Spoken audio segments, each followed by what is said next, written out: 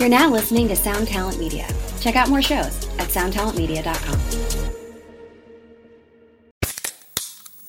Hey, what's up, everyone? I'm Matt McGachy, the vocalist of Cryptopsy and the host of the Vox and Hops Metal Podcast, where I sit down with fellow metal musicians. We talk all about their lives and music while sharing killer craft beers. If you've ever wanted to sneak backstage and share a beer with one of your favorite musicians, well, Vox and Hops is the podcast for you. This week on the podcast, I dropped an amazing episode with Dom Grimal of The Last Felony, Ion Dissonance, and Cryptopsy. There is this episode and over 450 other ones to help you enjoy life, metal, and craft beer. So what are you waiting for? It's time to become a Vox and Hops head. Cheers!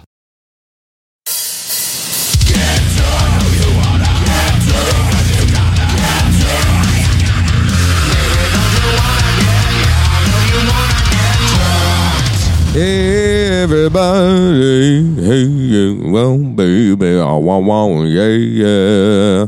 Welcome back to the Get Tucked Podcast. I'm your host, Tuck. Like every week, I feel good. Do you feel good? I just deadlifted for the first time in 6 months, and it was beautiful. My hands are very weak, though. It was difficult, but I'm trying. Don't forget back day, people, just like we don't forget leg day. All right. Enough about lifting. This show's going to be a doozy. I hope you're excited. Thank you to everyone who tuned in to our Twitch stream last week, or any of the chats that myself and the boys had. Being with my friends, it was great. It completely lifted my spirit. Watching the comments, seeing the reception to new songs, it was all beautiful. I say this often, but I truly never really imagined anything I put out with my friends would do anything like this. We've gotten such insane support, and it really means the world. We're close to 1 million monthly listeners on Spotify now. Locked in My Head is number 38 on the Billboard Top 40, and you are all amazing. It's because of you that we can feel this fulfilled, and music truly is nothing without great support. So thank you.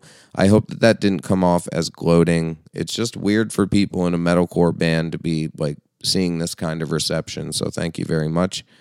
This Friday, our new album, The Path, will be released. I hope you're all excited. I am. It is my favorite Fit for a King record. It has everything that I want in an album of ours. Please pre-order it, pre-download, or buy a vinyl. With us not being able to tour, it's a really nice to see the comments and see the growth of the record and get to keep up with you all, especially the lovely people on Reddit core who hated us until the live stream. But thank you. Appreciate your honesty. If you can, we would really appreciate your support. So go and check it out, and hopefully we will have the biggest first week of our career. But all right. You pansy-ass cornballs! This week on the show, we have Travis Tabron. Travis is an incredible vocalist and performed 2 albums with the band Varials. We chat about his influences, why he turned down a Fit for a King tour in the past, why he didn't love touring, and what he may be releasing in the future. I hope you all enjoy it. I certainly did. So here we go, my chat with Travis Tabron.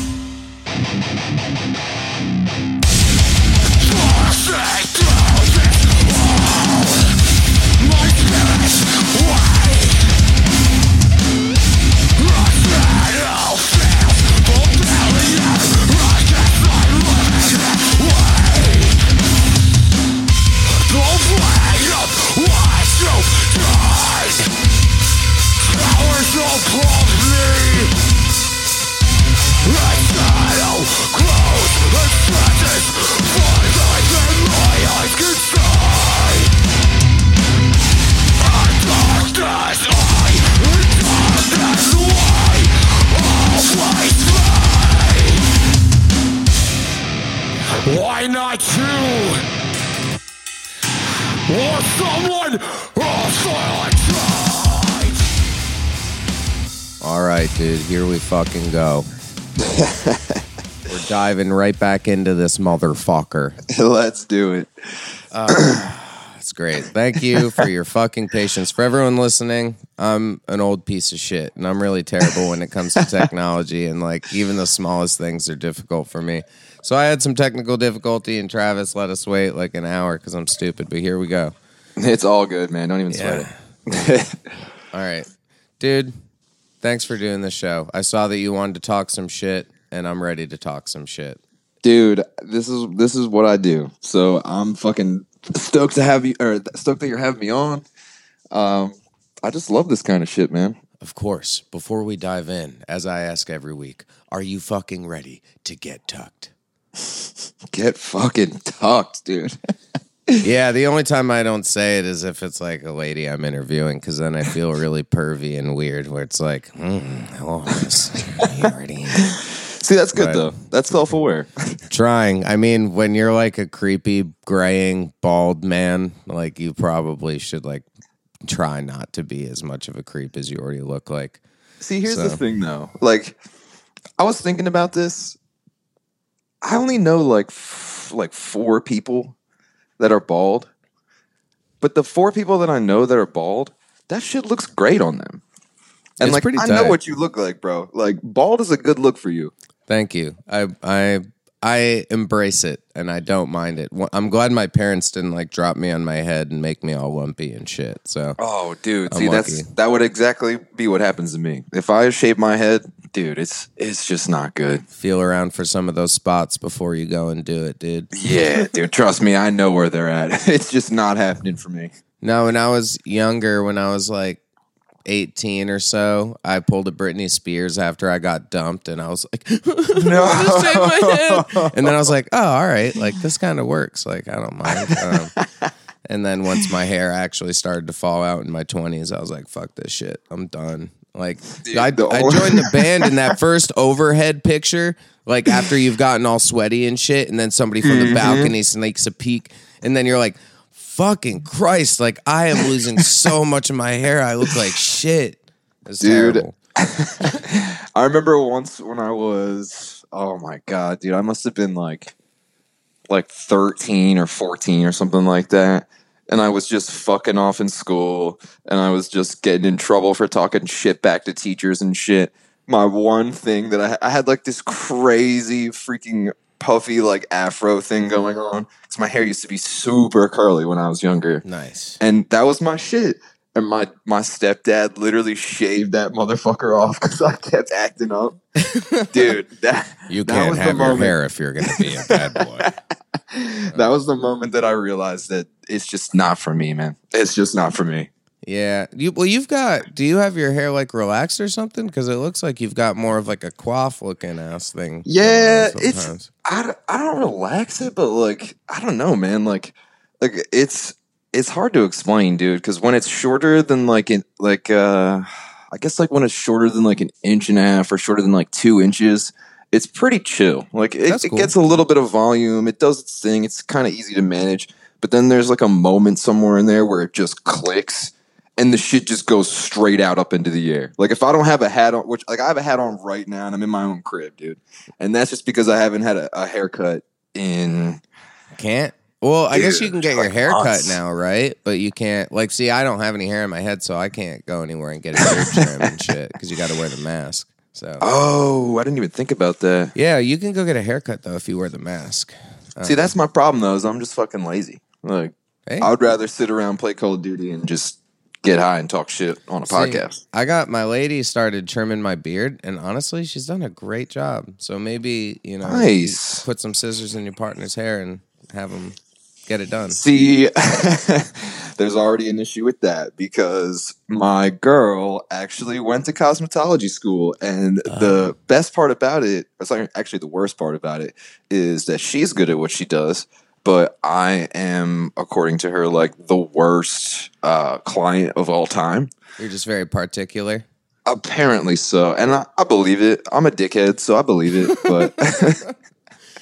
Well, that's what the purpose of being here is, to be a dickhead and to just tell some people that they suck. Is there any band in particular off the top of your head that you're just like, man, fuck that band, I don't like them? Oh, dude, am I allowed to just? I mean, here's the thing. Every week on the show, I do deliberately talk shit, but more particularly as a joke to my friends. But at the same time, this is an open fucking forum, and we do speak openly on people that I think are whack. That sounds like my cup of tea. All right, I mean, because I think it's, you know, as much as it stirs the pot, it's also like, you know, you can't have a conversation about Johnny Craig, and I'm just going to be like, well, he's, you know, it's whatever. I'm gonna be like, yeah, like, you know, that guy sucks. Like, yeah, he does fucking suck. Like, you know. homeboy. Here's like my thing. Like, I'm waiting for a fourth right now because I got 3 of the Horsemen, but I need one more to block me. I'm blocked by Craig. I'm blocked by Craig Mabbitt. I'm blocked by Ronnie Radke. So I just need one more to complete the quad of fucking dickhead singers. Because I don't fucking know. You know, like, I was talking to my girlfriend about this like a week or so ago. Johnny Craig's voice is so fucking good. So good. But he's the worst. Yeah, and you know what, man? It stinks because I've seen him live quite a few times too. Like my old local bands would, you know, sell tickets and open for Emerosa or Dance Gavin Dance or whatever. Oh, and I loved the Emerosa. Dude, it was so good, and he would absolutely crush it. Oh, yeah. And he was pretty nice. Like one time we opened for Emerosa, and he like came up to me and said that I sang well, and I was like, holy shit, like that was really nice. See, but that shit is dope. You know, like, and then you just don't dope. know where across the line, you know, but it's drugs. It's fucking heroin. That's what it is. It absolutely. you know, and so maybe, you know, at his core, he's not as bad, but, you know, yeah, as Glassjaw would like to say, man. all good junkies go to heaven. Yes. But, you know, yes. We'll like, see. Dude, I got hella friends. I got a few. I got a few that have dealt with that exact same issue, that exact same drug issue. And I'm very proud to say that, like I don't quote me on the statistics, but I know that the numbers of people that are able to drop it and never come back to it after a certain period of time, I know that the stats on it are super low. Like it's a super low percentage of it. But the 3 people that I know that have dealt with that, started dealing with that when they were like 16, 17, which is super young for that. Dude, they're clean for like 10, 12 years, and it's crazy, awesome. Man. Yeah, I know a few as well, and, you know, of course, I think everyone knows someone who's passed away from it at this point, but I'm glad to see that people are becoming more aware and trying to get away from it. I think after like a peak like that, where for a while it just seemed like everyone was dropping like flies.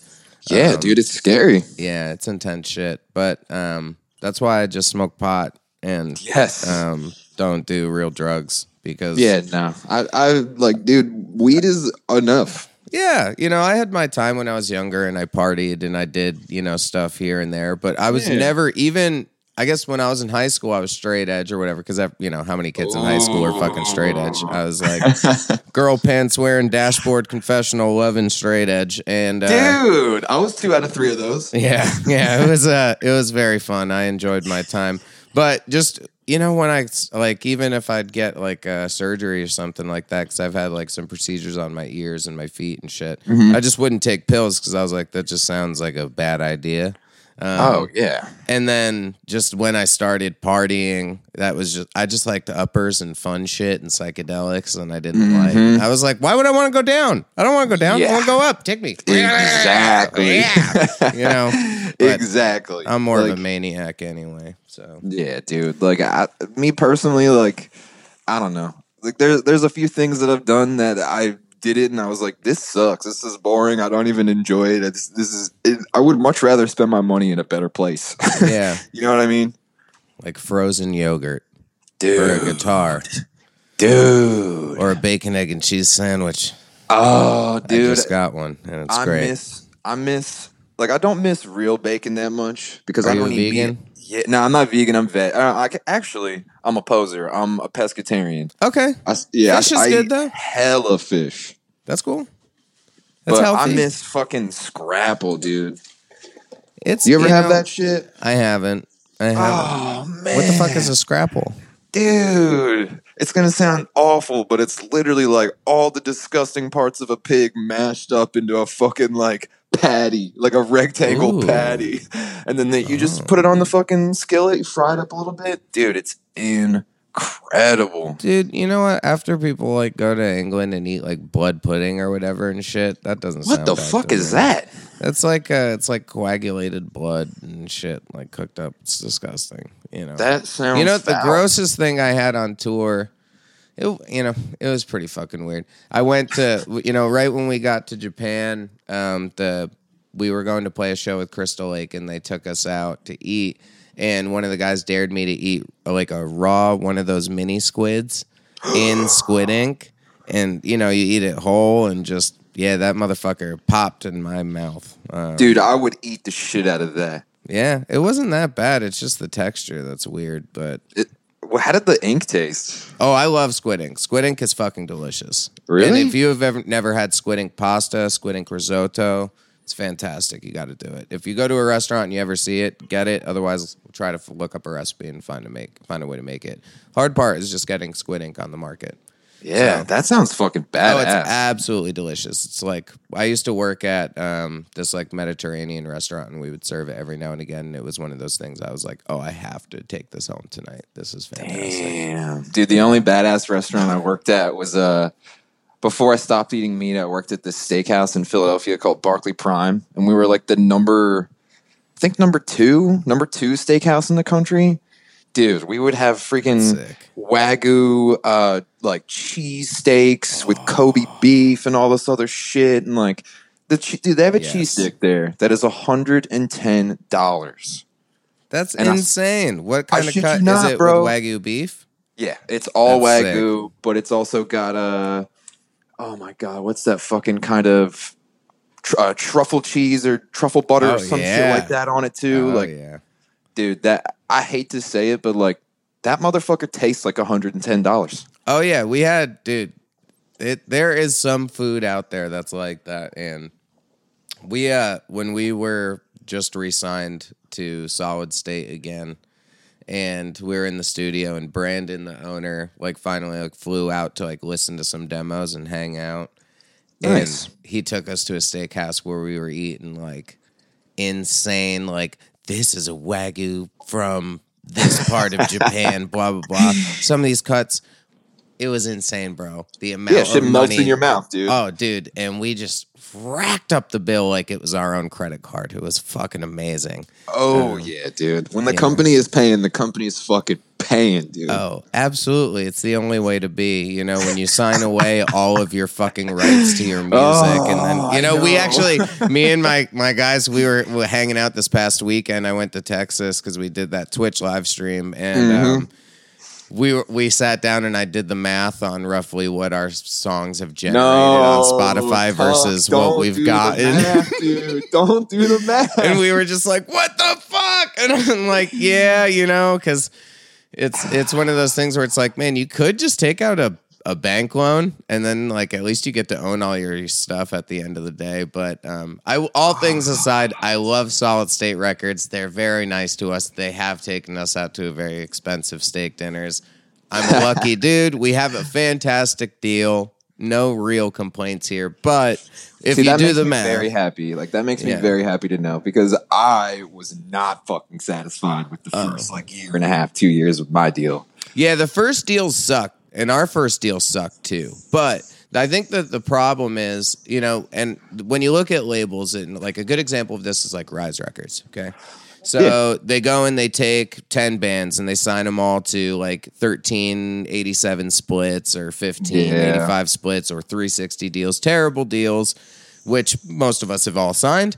And then they throw them all against the wall and see who sticks. And then you get a Sleeping with Sirens and you're like, holy shit, this band is going to be Dude. fucking massive. And then that band Literally. generates so much money that it makes up for spending the 14 grand per record and 10K per, you know, section of music videos per band. So by the time it recoups, like they're like, well, we make it kind of even, but that's because they take such massive risks all the fucking time. So Yes. if they were a little more methodical with their bands, you would think that it would be less of a risk. But then also you see labels that don't sign a lot of bands and then the bands don't take off and the label doesn't take off. So So here, check this, Yeah. right? This is something that I heard about 360 deals that completely changed my perspective on it because I feel like the entire stigma about it is like, don't do it. It's awful. It's evil. And let's be real. On the surface, it sounds fucking evil, man. It sounds awful.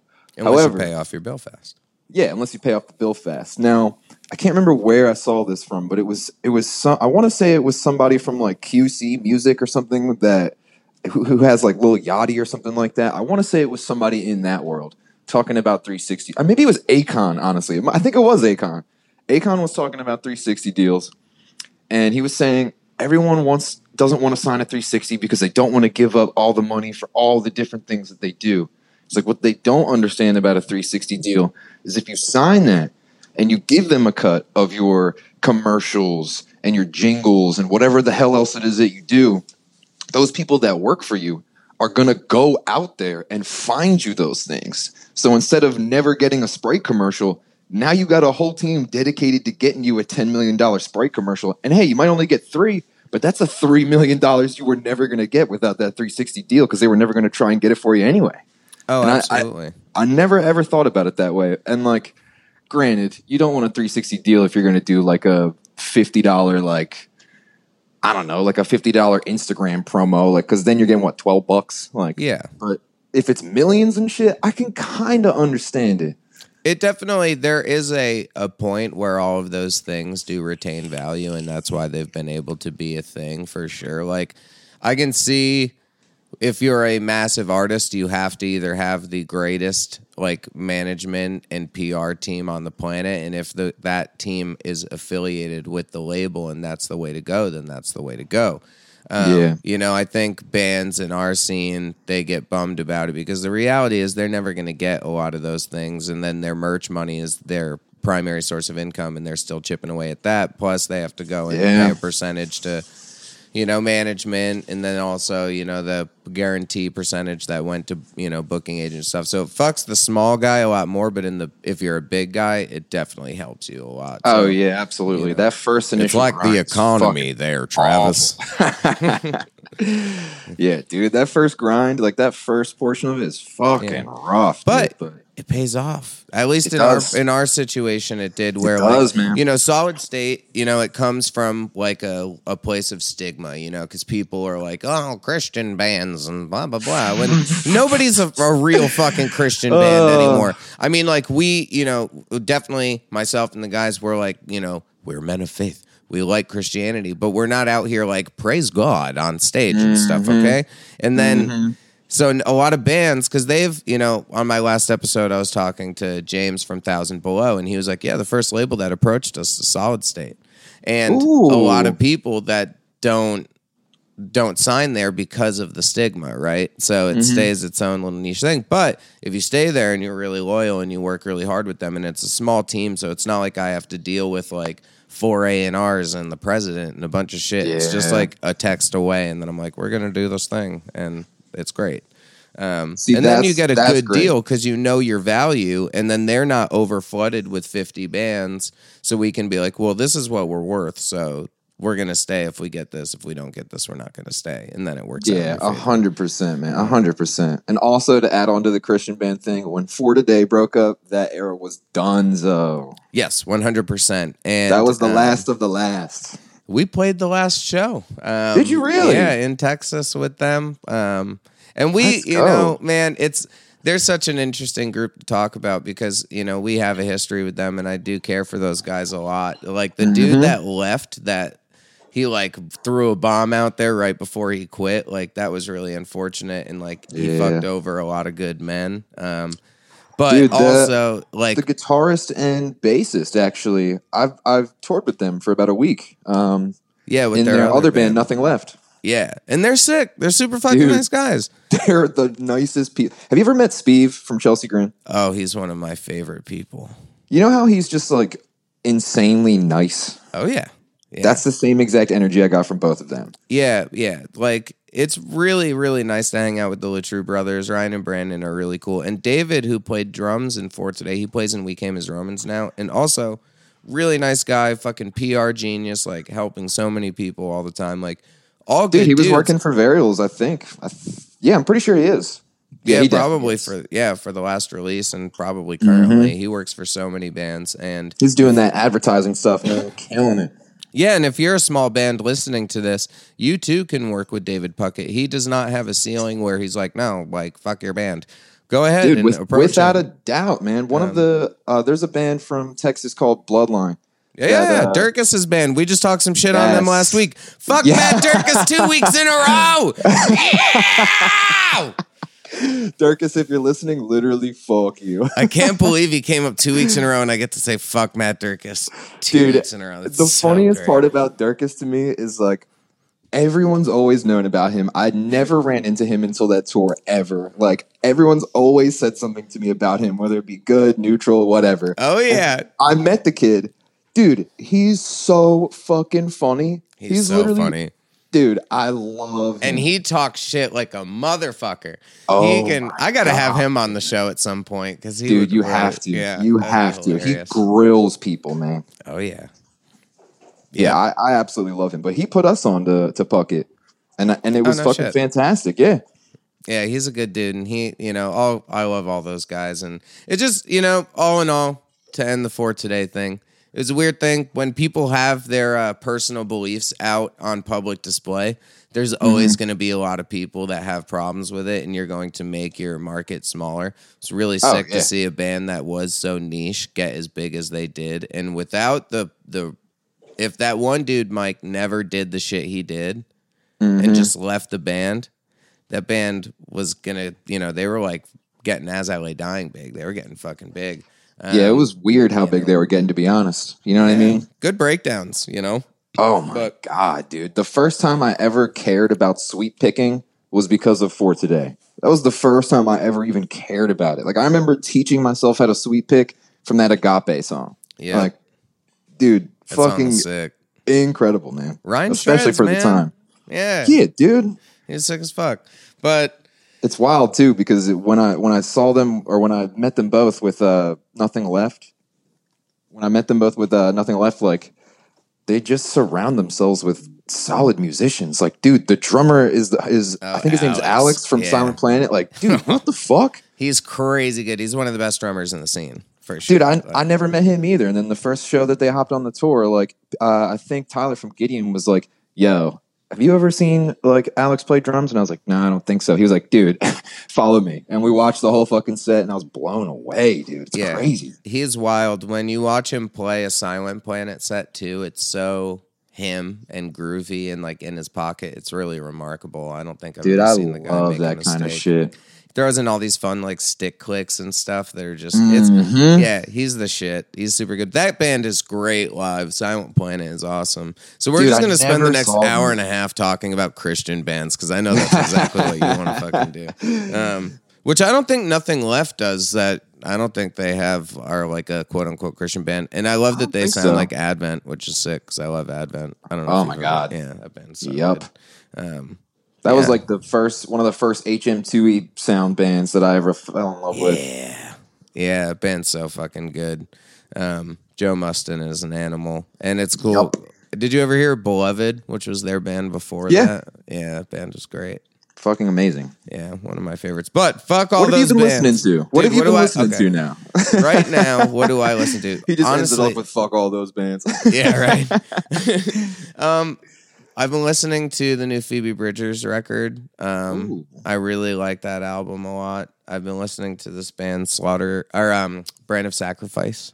They're like a Canadian kind of tech metalcore band. So are you a true metalcore head? Like, do you love metalcore? I do love metalcore, yeah. I mean, honestly, I would say I was more of a scene kid. That's fair. My true love is like Thursday, Glassjaw, AFI, that kind of The stuff. classics.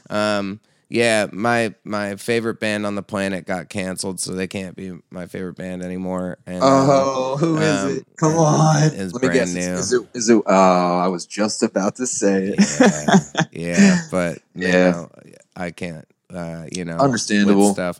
And then like the starting line, like Kenny Vasoli was a huge influence for me. PA represent, dude, real shit. Yeah, he was like one of those. Like I wanted the Ringer tee and had it from the Best of Me video. I wanted to play like him. I wanted to look like him. I wanted to sing like him. And because he's incredible. Yeah, he was absolutely amazing and one of the greatest songwriters of that time. And without a doubt. yeah, so the scene stuff really struck me because, you know, I graduated in 07 and, you know, throughout high school, so this is like probably like 2001, 2002, I start going to shows. I'm wearing my sister's pants and studded belts and youth large shirts and shit. And, you know, I just what were they called? They were like the tall tees or whatever. Or was that just when they were the slim fits back then? These back then were just the youth large tees. As like this was before the slims even came out, man. This is like children clothing. Like damn, dude. Yeah, it was insanely hilarious. But bands used to tour selling youth medium, youth large, small, medium, large, extra large. That's crazy. Yeah, and you had to spend a lot on them because you had that many more extra sizes. It was bullshit. But I loved it. It was scene galore. But then I did grow into metalcore with like Norma Jean and Beloved and Dude, Between Norma the Buried Jean, one and of my Me. favorites, dude. Oh fuck yeah. Yeah, that song, God. like that first record is classic. But I like a lot of the records. I would say I'm a big fan of all of them. Like Yeah. I fell off of Norma Jean for honestly probably definitely most of the entire time that I was in Burials. So that's like 2015 or 2014 to 2020. So that's about 6 years. And then I think I've actually fell off them around like 2012-ish. But somewhere around like 2019-ish, I ran through all those records I missed. Dude, what the fuck? They're still amazing. The newest record is unreal good. It's really, really fucking sick. They always have crazy riffs and are super innovative. And it's just if you like that band, you can consistently like every record because it's not like they stray too far from the path, but they actually they always deliver. Exactly. You know. But yeah, See, that kind of that's shit interesting. let me into it. And that's why right now's metalcore is so nice because it sounds like all the shit that I liked when I was graduating high school, all the fucking Panic chords and you know, whether it's like what's that band that Bloodbather just put out a new song the other day. Dude, It sounds like that. This band I was talking about the other day, and 30 Nights of Violence sounds like fucking 18 Visions. Like dude, 30 Nights is fucking insane. Band is fantastic. Have you ever seen them live? No, I wish. I just heard about them like recently. Yeah. Dude, I've played with 30 Nights and Chamber in Nashville at the end, like I think 2 times with both of them on the show. Shit is fucked up. Dude, Chamber's like 30 great Nights. band. Yeah. Oh my god. First off, Chamber is I've said this to every person in Chamber like 30 times. They're a musical fucking Rubik's Cube. That drummer, they're all great. The guitar player blows my mind, but the drummer is one of those. They're one of those bands that when you go to watch, and it's kind of like Silent Planet too, where you go to watch the band and you're like, I kind of just have to watch the drummer the whole time because. Oh yeah, dude, Tay. I've told him 1,000 times he is the best drummer I know. I've never met a drummer better than him. I compare bands that are more popular than them to Tay.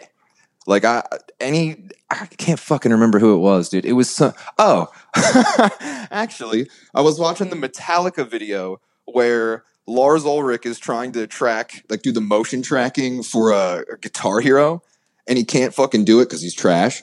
And I literally look at it, and I look at my girlfriend, and I go, dude, Tay is literally so much better than Lars Ulrich. Oh yeah, like he's without a doubt him, Austin from Lorna Shore.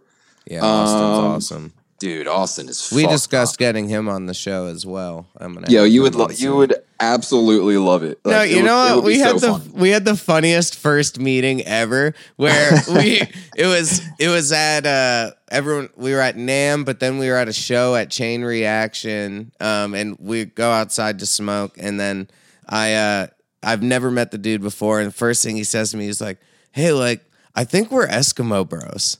And I was just like, yes! And I was like, what's her name? And we right on the money. We were both like, yep. And then we just had a great conversation. It was fantastic. See, that right there speaks volumes about Austin's character because he's one of those dudes that keeps it a buck 100% of the time. I love it. It was great. Dude, I just couldn't. It's so real. Yeah, and it, what a fun way to start off. And also, like, you would think a lot of people would be like, yo, I shouldn't say something like that because maybe this guy will be like a dickhead about it or whatever. And that just maybe shows mad or how whatever. he's just like a fun, nice, confident guy. And it's Dude, just he's down so to fucking incredible. be himself. Like you said, 100 all the day, every Oh, day. yeah. Every fucking day, dude. But you know what? We're being too nice, dude. I want to talk shit. Okay, so to start that, fuck Jacob Lilly. If you listen to this, you're a piece of shit. Fuck your band. I know I just texted you because I said I wanted to have you on my show, but I don't. Fuck you. Fuck your band. Your record doesn't come out in October. Yeah, no one's gonna listen to it. You pansy ass motherfucker. Yeah, that's all.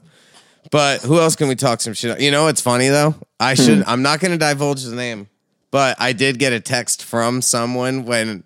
Like before we did the interview where they were like, yo, man, that guy talked mad shit about my band. And I was like, that's awesome.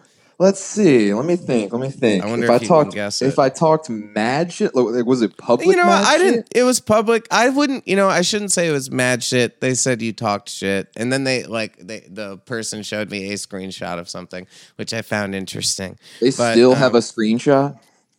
I guess so. That's actually hysterical because, to be honest, I can't remember because I just talk shit so often.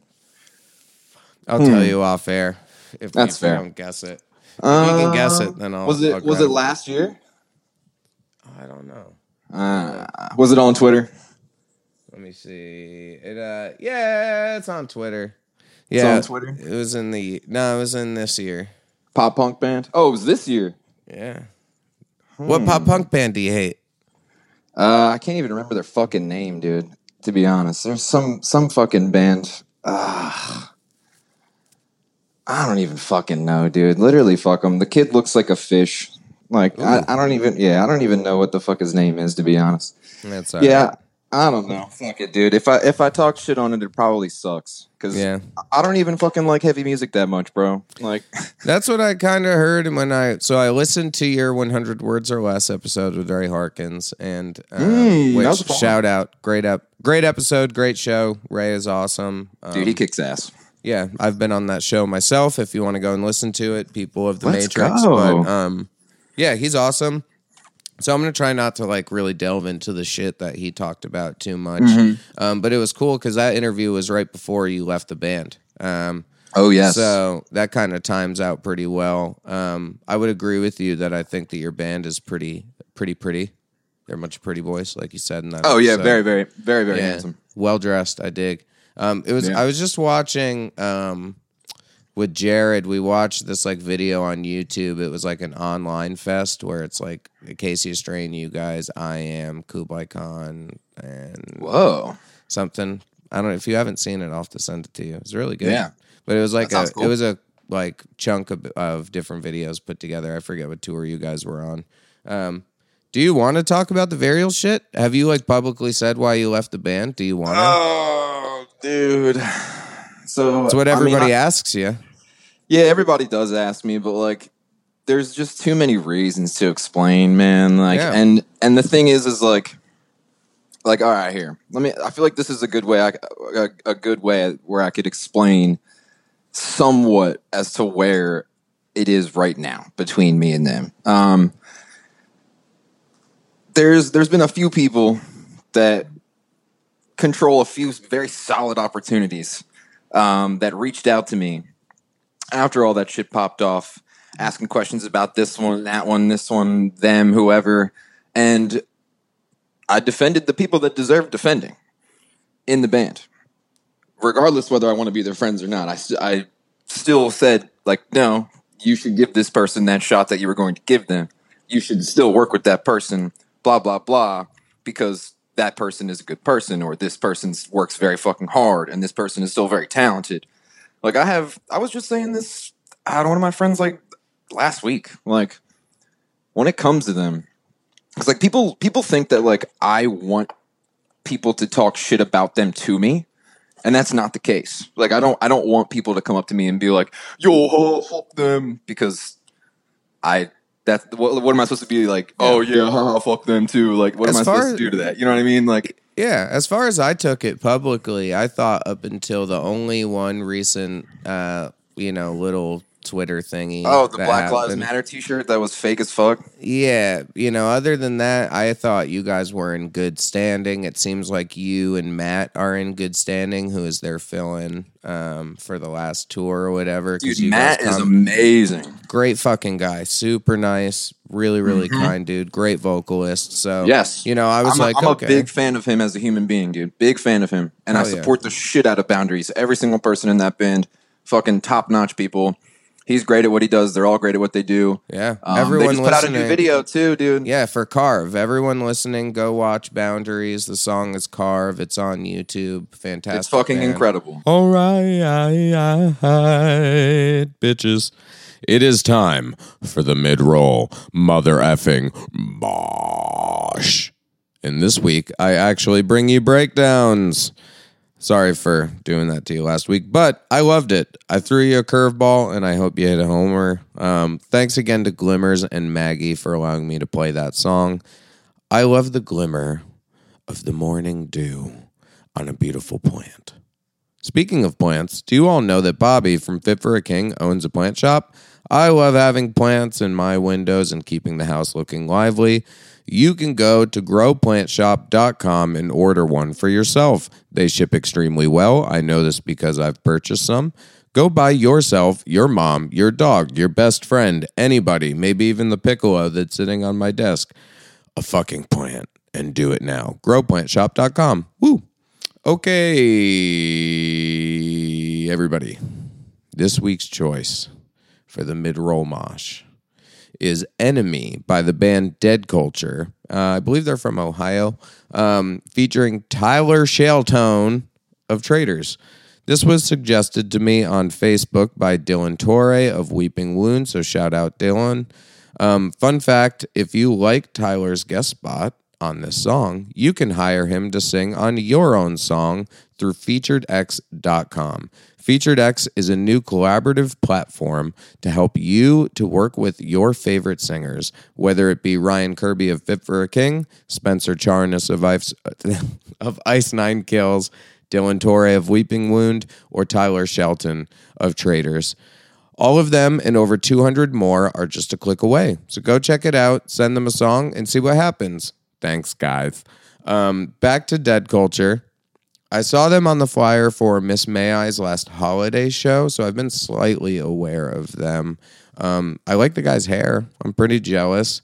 I think the song is pretty damn sick. The dude has some serious vocals for sure. It's very heavy, very in your face, which I like. My only critique, and if you're listening, Dead Culture, this is it. You gave me 30 seconds of techno, and you didn't bring me a breakdown at the end. And I really thought we were going to get that ending big breakdown. But it's okay. I still really like the song. I'm sorry for critiquing you. I shouldn't critique you. It's not my place. But I just like breakdowns. I always want more breakdowns. Overall, still a super beast of a track. Everyone should check out Dead Culture and follow them on Instagram or Twitter. Here we go. This week's choice for the mid-roll mosh, Enemy, featuring Tyler Shelton by the band Dead Culture.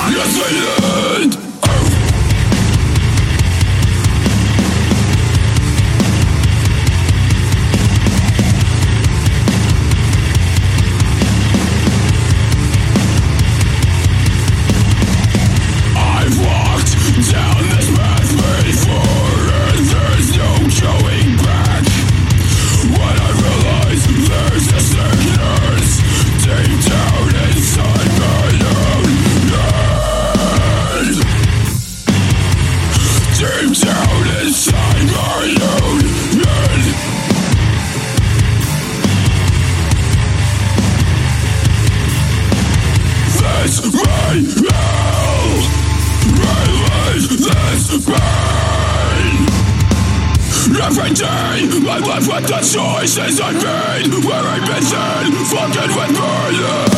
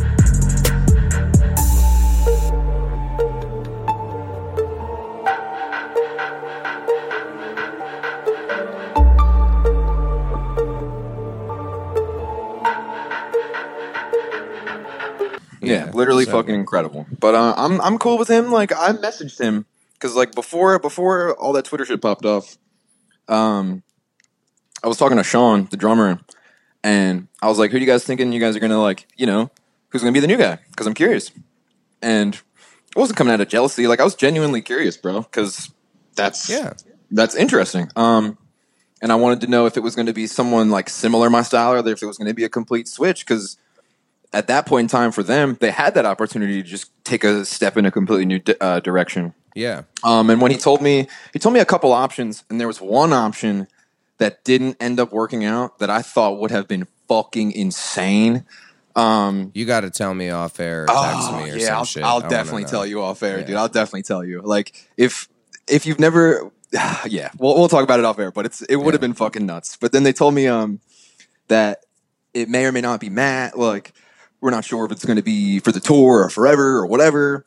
I was like, dude, that's sick. Matt kicks fucking ass. Like one of the last couple of shows that we played before I bounced was with Boundaries. Like we did like a little like 3-4 day run with them, man, and it was fucking awesome. Like they're fucking so fun.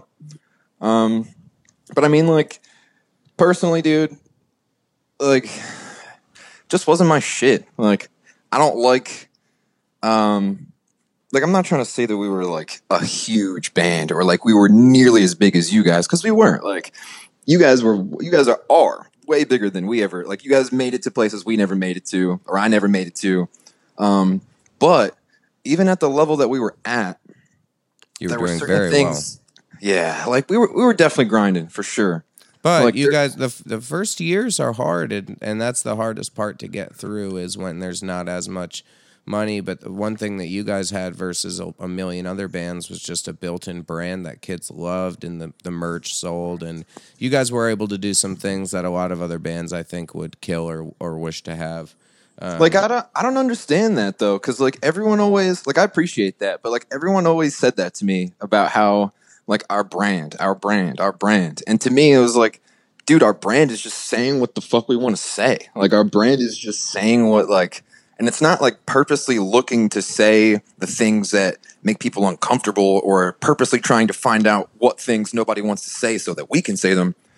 We just said what we wanted to say because it was like either morally like how we felt or like I don't know, man. I think like I feel like it was just 100% based on transparency. Well, and I think at a time too when, you know, people are aggressive, people are also really into like the, you know, printing style you guys were doing, the streetwear.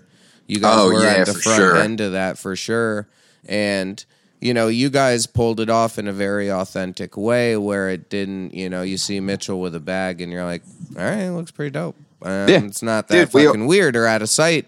So I think that's also part of, you know, what carried over for it. You guys had a very, you know, fun, unique brand that made everyone want to be into Varials, where I think, you know, when you see a band name or you see something, you're like, nah, I don't even want to listen to it. Fuck that band. But then you see, you know, you guys would pop up and it's like, well, I'm at least going to listen to it. And, you know, like, dude, the merch and the idea for the merch was simple. If we're not going to fucking wear it, like comfortably in our free time, like choose to wear that when no one's around or when we're going out in public, not with the band, then we're not going to fucking print it. You know what I mean? Yeah, absolutely. Like it should look like some H&M. Like we all shopped at H&M and fucking PacSun and fucking Zoomies or ASOS or fucking wherever the fuck else is hot for streetwear type shit. I don't fucking know. Yeah. I usually just get my shit from thrift stores, but like if it didn't look like that, we didn't fucking want it. Exactly. And it was smart. It like worked. So when you guys first started touring, and plus you had like great tours to start off your career with like going out with Wage War a bunch and shit.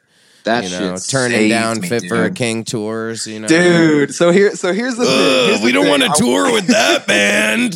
So here's the thing. I was gonna bring this up to you because I fucking thought that happened before. You guys turned us down. It was whatever you said. We don't want to tour with that with bands like that.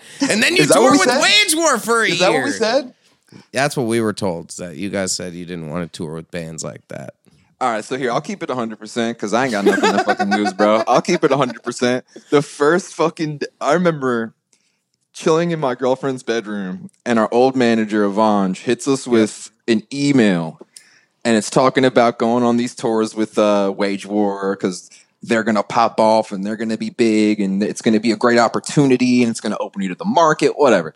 And I think it was the music video for Stitch, which now is my favorite song by them. It's a great song. It's so, dude, the riff, too catchy, bro. Too catchy. Oh, yeah. But I remember, I think I watched literally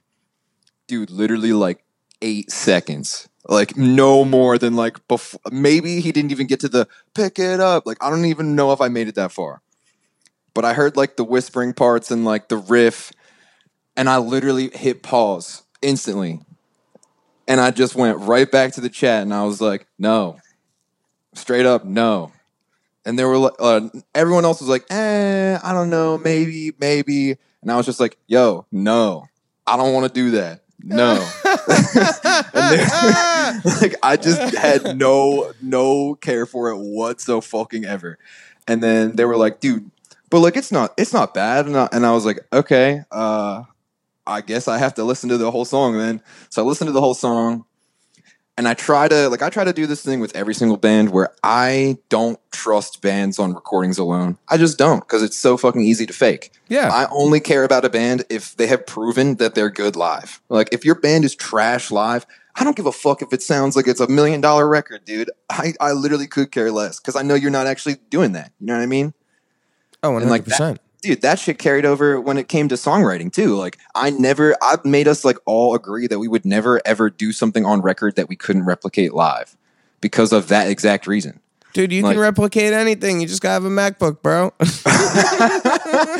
Dude, that was our favorite joke on tours. When we would tour with bands with the MacBooks and shit, we would always be like, yo, what are the odds you just run up and unplug the MacBook, dude? What are the odds? What are the odds? Yo, we wanted to do that so to me. Bad. Ooh, we're throwing chairs. Yeah, that's what I'm saying. We would deserve to get our ass beat for that. Oh, man. You know what, though? Here's the great thing about Mac. He has no opinion. He's a one-time fee. He's great. He doesn't take up any space in the wagon. It's a great situation, so. He's a very supportive person. He's a supportive guy, You need that member that just doesn't, that they're pretty neutral about everything. Yeah, dude, and he's a workhorse.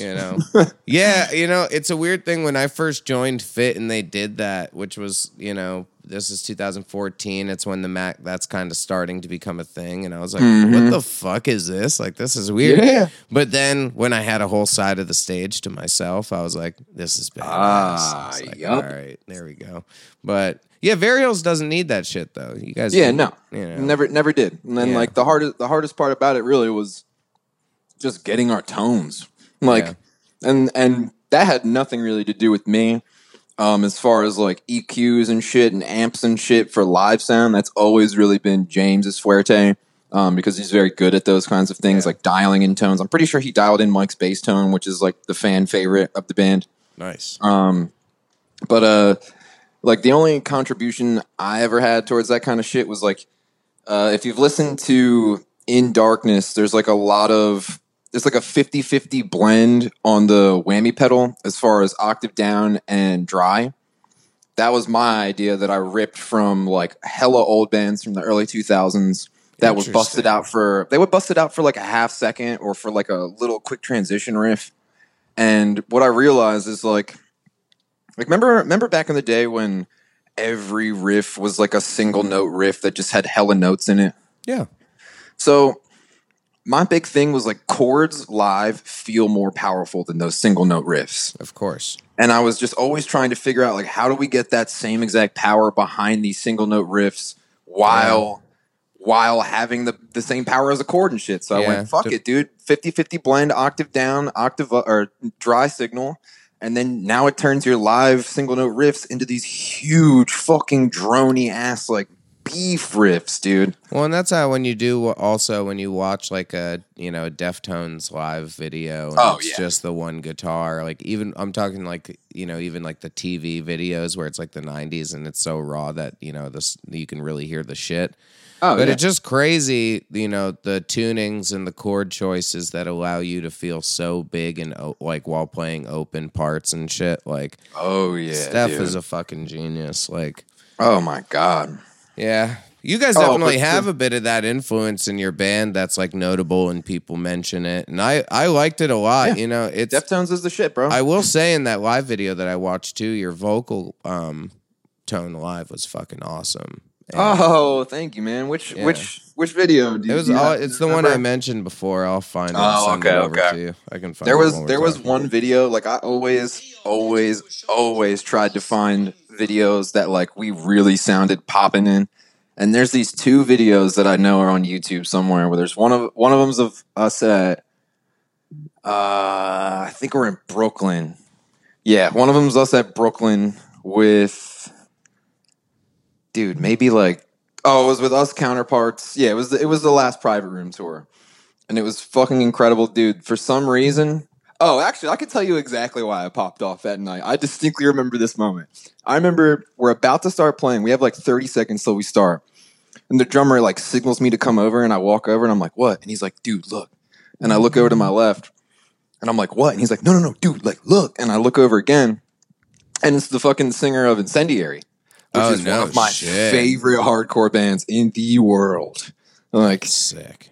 And he's like, dude, like, he's right there, bro. He's going to watch our set. And I'm like, okay, let's fucking pop, boys. Like, let's fucking get it popping. And for some reason, dude, like, that shit gave me the juice, bro. Like, there's that video. That's like the video where I sound like an actual demon. Oh, fuck yeah. I'll have to find it. I need to watch that. That, or if you find any of us at Baltimore Soundstage, we sounded crazy there. Dude, what a venue. I had one time I almost ate a fucking monitor guy there, and he just my like set starts and I don't have any monitors, so I'm like pointing at him, and then like it's unplugged, the monitor is unplugged, and then he like doesn't come and fix it right away, and he just tries to angle another like monitor at me or whatever, and then I like pull this other monitor towards me so I can at least hear something, and then he comes and he pulls it back, and then I flip him off and I'm like, fuck you, I'm gonna fucking kill you. And then as I get off the stage, he starts trying to talk some shit, and then I was like, you should be apologizing before I fucking eat you. But I started screaming, and then Taylor from Beartooth, put me in a chokehold, and then I was like, all right, I'll stop screaming. Dude, I would be pissed as shit, dude. But it bothered me for a whole year, and then I was doing this whole, I've been on this hi, my name is Earl kick. I'm trying to like fucking fix shit. So when I went back, and this kind of started it, I went back a year later, and the first thing I did when I walked in was walk up and apologize to him, because I was like, hey, I shouldn't have threatened to kill you. Dude, that's really, honestly, that's good, though. That's gross. That's the best way to change. It's the best way to fucking make shit easier, too. Because you don't want to fucking, I'm sure you didn't want to be pissed off for a whole nother fucking year. No. And, I think when you have your faults, which mine is definitely, one of my major faults would be my anger. I'm trying to get better at it, where I've always been the one to like really pop off and start screaming at people out of nowhere if they like piss me off the wrong way. And I just like can't, I'm getting too old. I'm trying to zen out a little bit here. Dude, it's tough. It's extremely it is really tough. hard. When you have that inside of you where it's just like this like rage button that just clicks and you're just like, yep, I don't care who you are, what you look like, I will fucking eat you. Yep. That's exactly what I'm dealing with literally right now. Yeah. A lot of people did ask, how are you doing? What, with everything going on in the world, everything that you went through with also, you did leave your band. Yeah. Then the world fucking shut down, So that's actually kind of crazy to me. Is like, I feel like I literally hit the eject button right before the plane hit the ground, as far as like music goes, which was really, really weird. And like, not to sound like a selfish fucking dickhead, but like, I'm really glad that I'm not in a band right now. You know what I mean? Because I can't fucking imagine how fucking shitty this has got to be, dude. Like, I see people talking about all these tours that they were supposed to go on this year that would have been fucking bangers. Yeah. And instead, they're just sitting at home. Like, that's sad, bro. I was supposed to do a world tour, and I worked 5 days. Oh. That was it. Man, yeah, it's crazy. And, like, at least a lot of people chose not to release albums or any music during the pandemic, and I understand because they wanted to launch them into touring. I'm very glad that my band is releasing an album during the pandemic because we have no competition, and it's fucking awesome. See, that would have been my mindset. Yeah, that's it's exactly great. what I would have said. It's like everyone else is focusing on like now how to do the live video thing, and we already did that, so now we got that done. So just trying to like keep ourselves moving where, you know, because now what's going to happen is people will be like, okay, we're coming back in spring of 21. We're ready to tour. Now we have a third of the venues, if you're lucky. Everyone's going to plan a tour. All you motherfuckers are going to put out an album at the same time. And then no one's going to listen to it. Dude, it's going to be awful. Like when this shit, like if miraculously one day this just like disappears and then everyone's like, yo, life can come back to normal. Dude, the following Monday through Friday we'll have like 75 metalcore releases. Oh, and it will be awful, dude. Yep. Like, granted, some of them will kick ass, like it always ends up happening.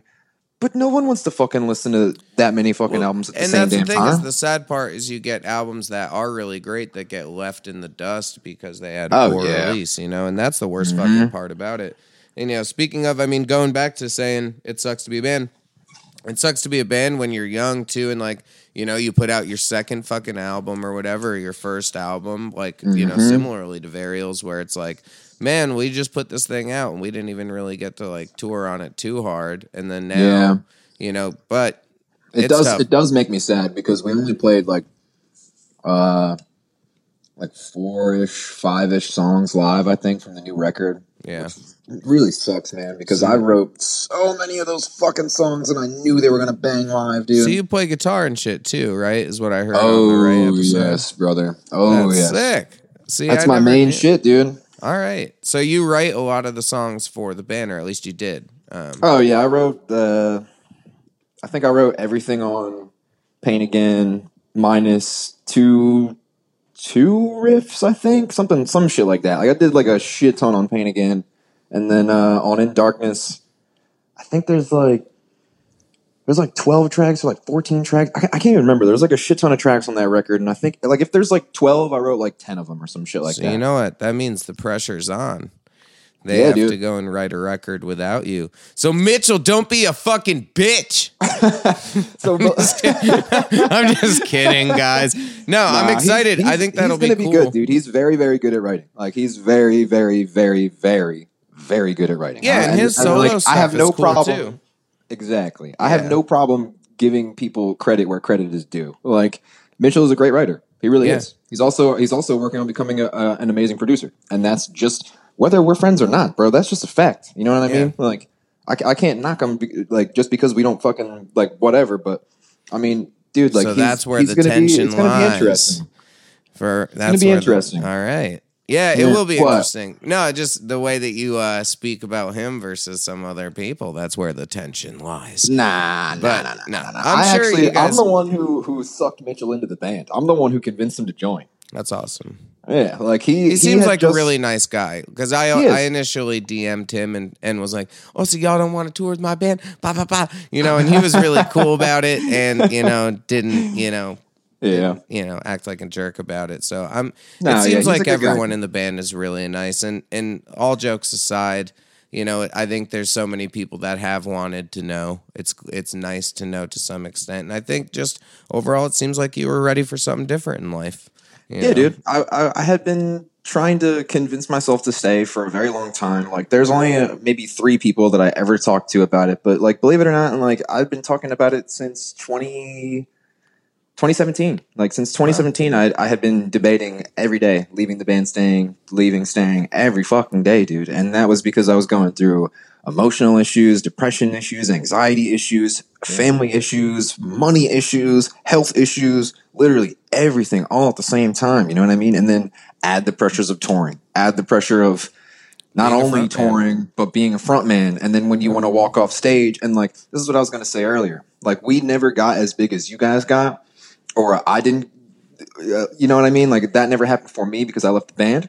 But even at the level we were at, dude, like, you had demand. There was a weird level of like, you're a star. Like, dude, I don't want to say that, but there was this weird level of fucking like famey kind of things where people were coming up to me and like punishing me, dude, like painfully, like, yo, can you put your signature on my arm so that I can get it tattooed tomorrow? Like, weird shit. And that shit did not like rock with me, bro. I did not like that kind of shit. You have to be okay with it. You know, you have to kind of give in to. That's what, you know, there's the artists that you've seen that are stars that maybe didn't want to be stars, like a Kurt Cobain, and then there's artists that really want to be stars and really want to give into it. And the thing is, you're a magnet. You have, people are naturally attracted to you, and they want to know what you're doing, and they want to, talk to you and just see what your perspective is. And that's why it works for you. You're naturally gravitational. It wasn't forced. When you go to watch a Varial's video or whatever, it was just like, man, all right, this dude, like, he's fucking sick. And it's because, you're a fucking handsome dude. You got a good look. You're doing your thing. Like, people, it's natural. It's, just like anything else that's of value to anyone that's in entertainment is appearance and skill, and you have all those things. Joke all the time and just be like, dude, I'm so glad we're not ugly. Like, I would say that all the fucking time. Hey, it doesn't That's just like hurt, a shallow brother. joke, but it for real. Like all those little things, like, and I don't want to say this and leave the impression in the people that are listening that, like, every time I talked to a quote unquote fan, that I felt like I would just rather be somewhere else, because that's not the case. Like, some of the greatest conversations and some of the greatest fucking people I've met have approached me after a show. And some of them I still talk to on a day-to-day basis, man, like from years and years ago. But it's just one of those things where, like, I'm somebody who is so like I need my personal space, man. I have such bad ADHD, man, that, like, dude, like, if I don't get like an hour of just fucking dead silence completely to myself, like, it's gonna fuck my week up. Like, it's gonna, and if I don't get it like the next day, it might fuck the whole next week up. You know what I mean? Like, my brain needs to reset every day, and you just can't get that on tour. You know what I mean? I think it's one of those things that you can't get in the early years, for sure. When there's you're doing you're loading in, you're loading out, you're setting up, you're selling merch, you're doing all this shit. Where I felt a lot like that a lot. The first time I started to, like, get, I'd say, like, inner peace on tour was we were on Warped Tour 2017. We were in a van, and it was so hot and gross and fucked out that, you had nowhere to hide unless you could go to a friend's bus.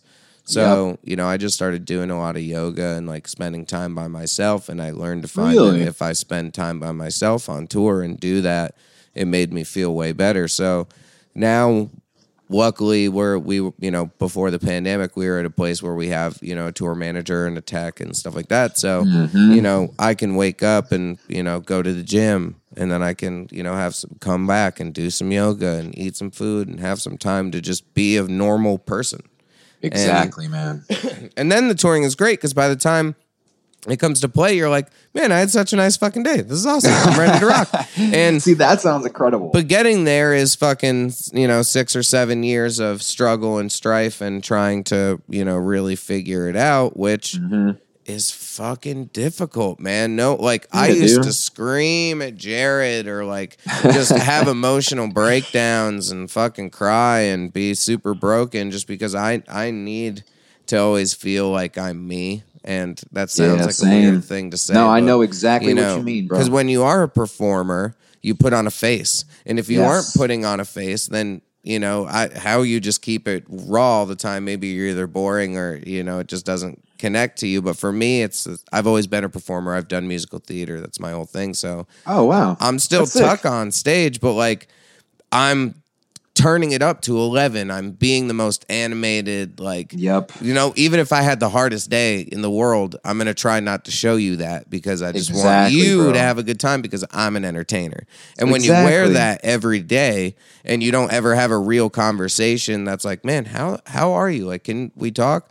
And when you're going out and you're being the front man, going to the merch table, talking to all these kids, having, just standard conversations, it's nothing the same of real 3 substance conversations for you. over and over and over again, dude. You like, I had, like, somewhat of a wig out thing, and I feel like it might have been to our photographer Peanut, where I was just talking about how, like, I can't fucking deal with these conversations, man. Like, every single person that talks to me after the show says the same fucking thing. I feel like I'm literally, like, a cut, copy, paste is happening, and it's literally driving me insane. Like Groundhog Day. You know what I mean? Yeah. And I started doing this thing where, like, dude, when people came up and talked to me, I stopped doing the like, granted, the fact that someone paid money to come see me scream is crazy. And I will never not appreciate that. So if they want to come talk to me, they fucking deserve it, bro. They fucking deserve a chance to fucking say what's good. And they fucking deserve a chance to say that they appreciate it, or if they have questions about art, then they deserve an answer. You know what I mean? So if they're going to come talk to me, I'm going to try and give them the best that I absolutely can, just because I like being nice to people. But at the end of the day, like, I just stopped doing this. Like I wouldn't say I turned it down from 11, but I brought it down to like a 9.5. You know what I mean? Like somewhere around like a 9.5, where like people would be like, so what's up with like they'd be like, dude, like you guys are like so sick. You guys are like my favorite band. Like you guys are like the heaviest shit in the world. And I'll be like, bro, we're not that heavy, man. And they would just be like, what do you mean? I'd be like, what do you listen to? And then they would tell me they would listen to like Sleeping with Sirens or like Asking Alexandria or whatever. And I'd be like, dude, let me make you a playlist. And then you'll realize that my band is not that heavy. We're like one of the least heavy bands. When we play with metalcore bands, we're heavy as fuck. If you put us in a hardcore lineup, bro, it might be boring. You know what I mean? Like, just in comparison. But also when it came to lyrics, like my lyrics are super fucking emotional. Like very, very emo, to be real.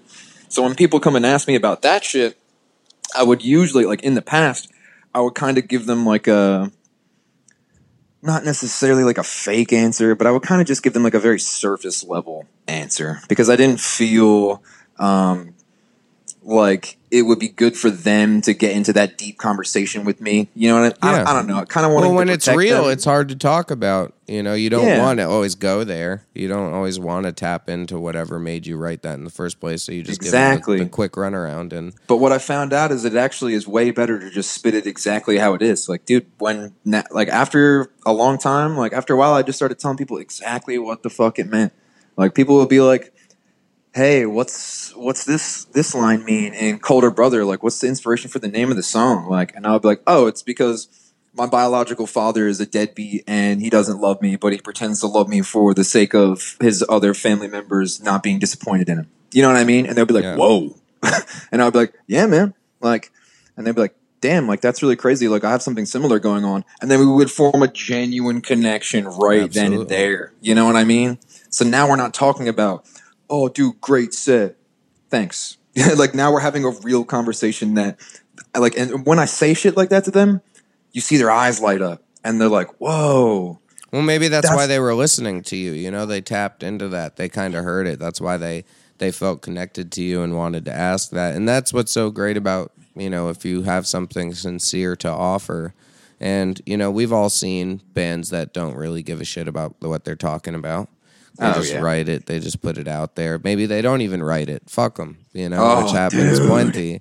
And, you know, and it's something that Ryan, my singer, brought up this week where he was like, you know, because we've released some songs as our singles for the new album that are, you know, maybe a little controversial just because, like, one, for instance, is number 38 on top 40 Billboard right now. Yes, it fucking motherfuckers, is, baby. Which is amazing and it's super cool. But when that song came out, congratulations, man, for real. Thank you. It is one of the coolest things I've ever accomplished in my life. And dude, that's one of the coolest fucking things there is to accomplish in life. Crazy, like that's real big boy charts. Like that's what I'm saying. It's like the cool, like I called my mom, like, you know what I mean? I was just like, dude, this is the coolest shit ever. And nobody at any level can knock you for anything now. You have real life big boy, big dick receipts. It's pretty cool. It's kind of, it's wild, but you know, so. With that song, you know, when it came out, there were people who were like, man, the Suits, they made them write the song and blah, blah, blah. And, you know, Kirby said, he was like, the thing that breaks my heart the most is that people say that, you know, we get forced into writing something when something really came from our hearts. And like for that song locked in my head, it was me just sitting on a couch and I wrote this chorus progression and I wrote these chords and I was singing it. And then I was like, yo, Bob, Kirby, like, do you guys like this shit? And then they were like, yo, that's sick. And then we sit down and this wasn't even a weekend. This was on the weekend. So Drew wasn't even at the studio with us. And then we made the full structure of the song Kirby took the lyrics and just spiced them up a little bit, you know, made them better. And then Drew came in on Monday and was like, "Oh shit, like this is sick." And then he adds his spice to it.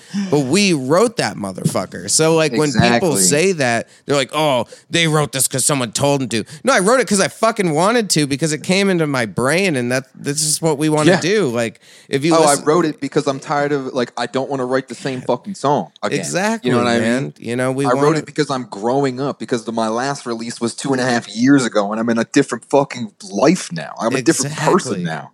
And, you know, for people that like, you know, Parkway Drive is a really great example where people will go, "Man, I wish that band would play the old songs," and I totally get that.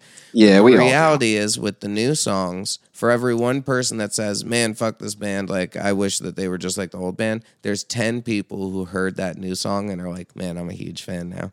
So it's absolutely one of those things where you have to, like, with time, you just become a little less niche if you're going to be a big band. And that just happens sometimes. I mean, look at the fucking Smashing Pumpkins. Like, they were once, you know, 1979, and now they're signed to Sumerian Records and making pop music. So, like, things change. People grow over time. And I'm not saying that one is bad or one isn't. It's just different. Change is constant, dude. It's going to happen. Like, that's me with Architects. Dude, if Architects came to America today and was like, "Hey, we're gonna play Hollow Crown again," I would go to every fucking release or every single show in every single state, and I would mosh my fucking dick off until my fucking body started bleeding, dude. Yep, like, dude, that and the Dead Swan split that they put out before that was what got me into the band, because they put that one song back on Hollow Crown. I'm having a brain fart at the moment. Is it Early Grave? Yeah. No, I'm going to look this up real quick. But it's the one that starts off with the crazy shreddy shit. I know what you're talking about. But that band is just so fucking perfect. I saw them last time they played New York, and it was just unreal. Like, you know, they're just so smart. They do everything that you want. I think, it's We're All Alone. We're All Alone. That was the song that was on the Dead Swan split, and then they put out on the record Hollow Crown. And that record is just perfect. It changed. What's his name? Sam Carter. Yeah, it changed metalcore. It made me want to learn how to yell and do that. And I could back before I blew out my voice back in the day, but obviously never sounding like that dude. But when you watch him live, it looks so effortless.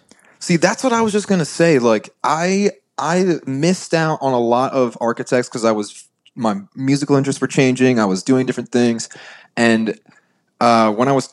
The last time I think I met up with Wage War, which was the last Warped Tour, I was talking to them, and they were telling me about how, like, Architects is, like, the best live band of all time. And I think Counterparts is saying that, too. They're saying how, like, it's, like, uncomparable, like, how good they are. They're a real band. Oh, it's unreal, yeah. Yeah, and I remember watching a video, because I had to know, you know what I mean? Because I haven't paid attention in so long. So I watched a video of them playing, like, some huge outdoor fucking venue that was absolutely massive. And it's really, really genuinely, like, it's truly weird to see Sam sing, like, do that screamy, singy shit that he does, where it's like pitched, but not all the time. Yeah, like, I don't know if it's like a false chord thing or what he's doing to be able to do it and not be actually screaming like full on all the time. Like, it's really weird, but because like you said, man, it looks like he doesn't even have to try, but you can see that he is trying and he is putting energy into it.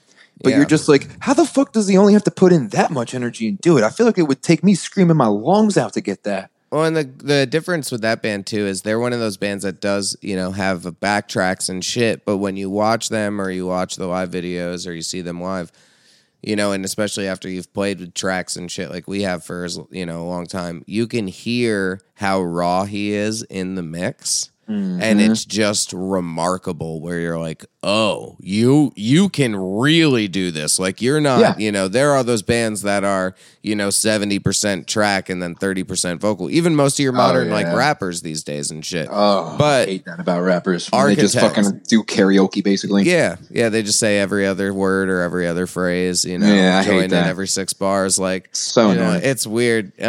And I don't understand it, but it's wild what Sam can accomplish live. It's really You know, it's Yeah, one of those. it's I go see extremely Architects. impressive, I dude. stand next to the soundboard and I watch Architects.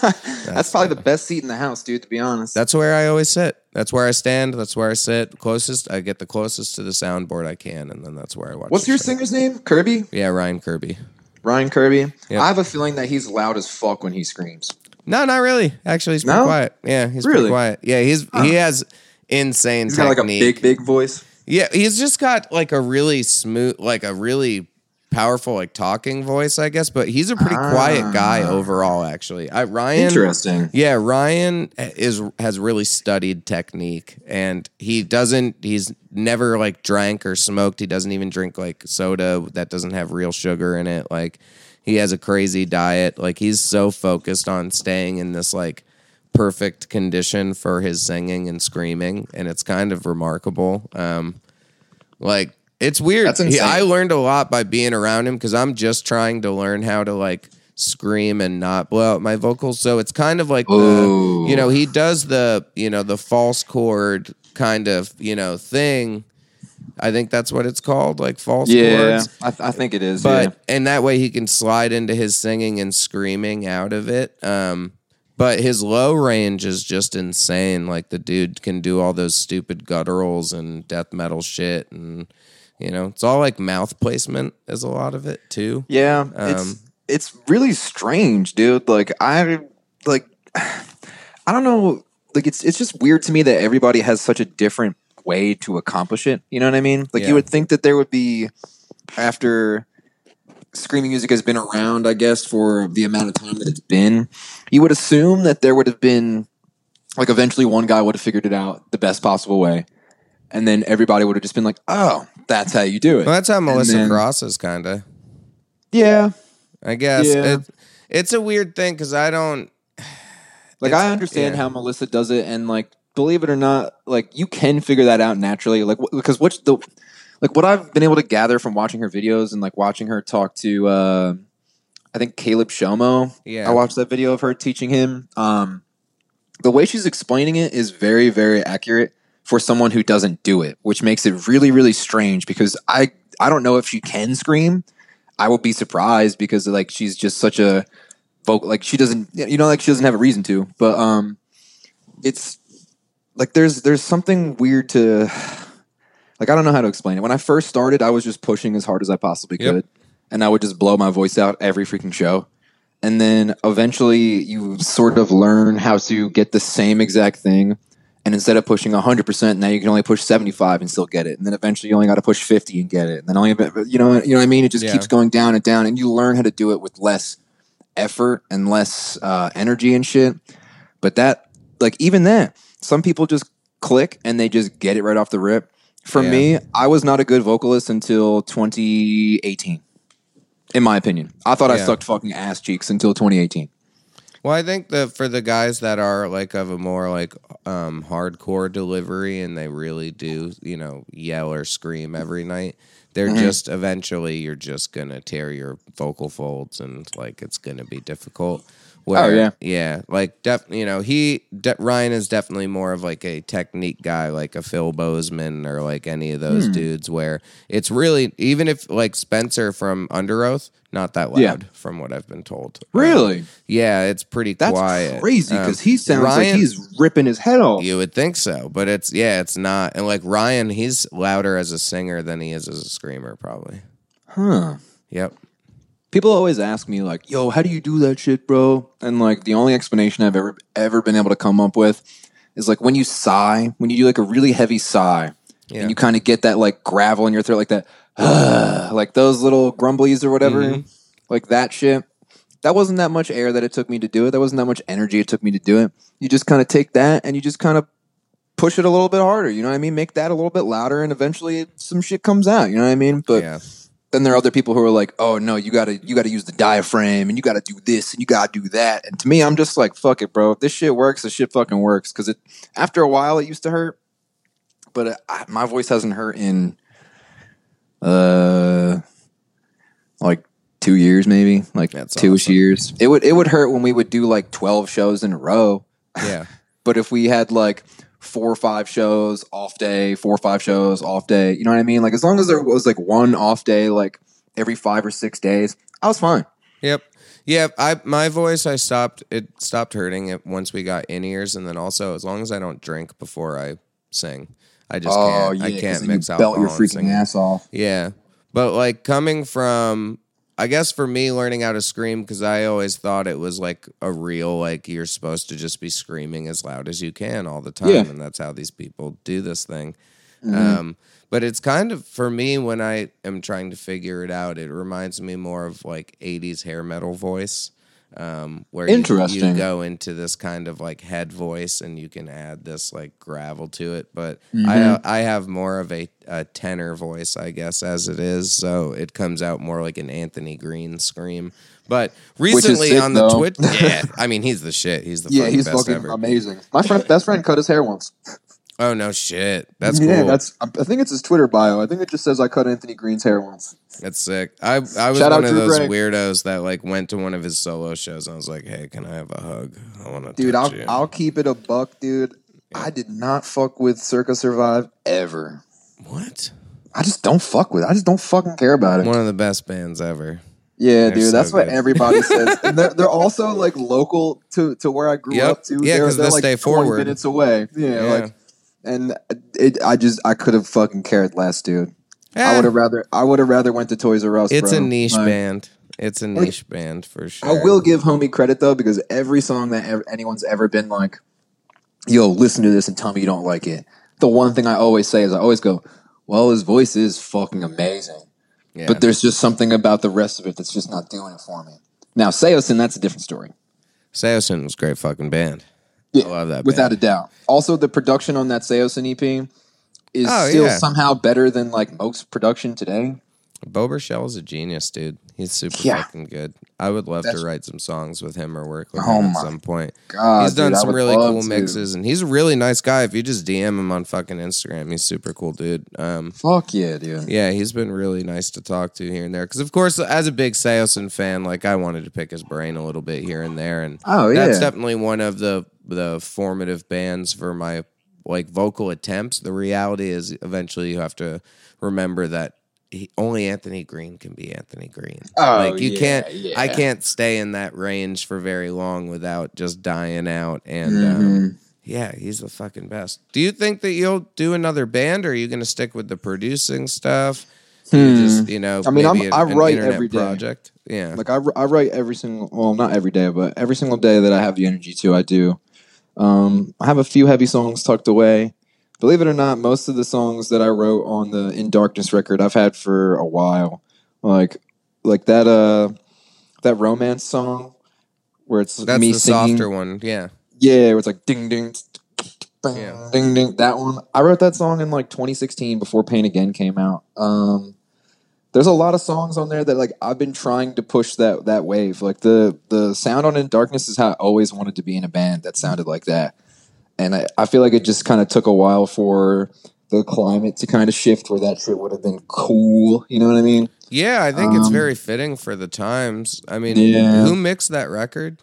That's all Josh Schroeder, the GOAT. Oh, okay, sick. That's awesome. He's the guy who does all the King 810 shit and stuff. Yes, sir. I've wanted to work with him since I was fucking like 14 years old. Yep. Yeah, he's wild. He did that Pale Horse Legend record, bro. Oh, I didn't know that. Those are fake drums, and I had no idea. Really? Yup, exact. See? Like, speaking of like older legendary bands too, to touch on it, did you ever listen to This Day Forward, the band that was the predecessor to Circa Survive? No.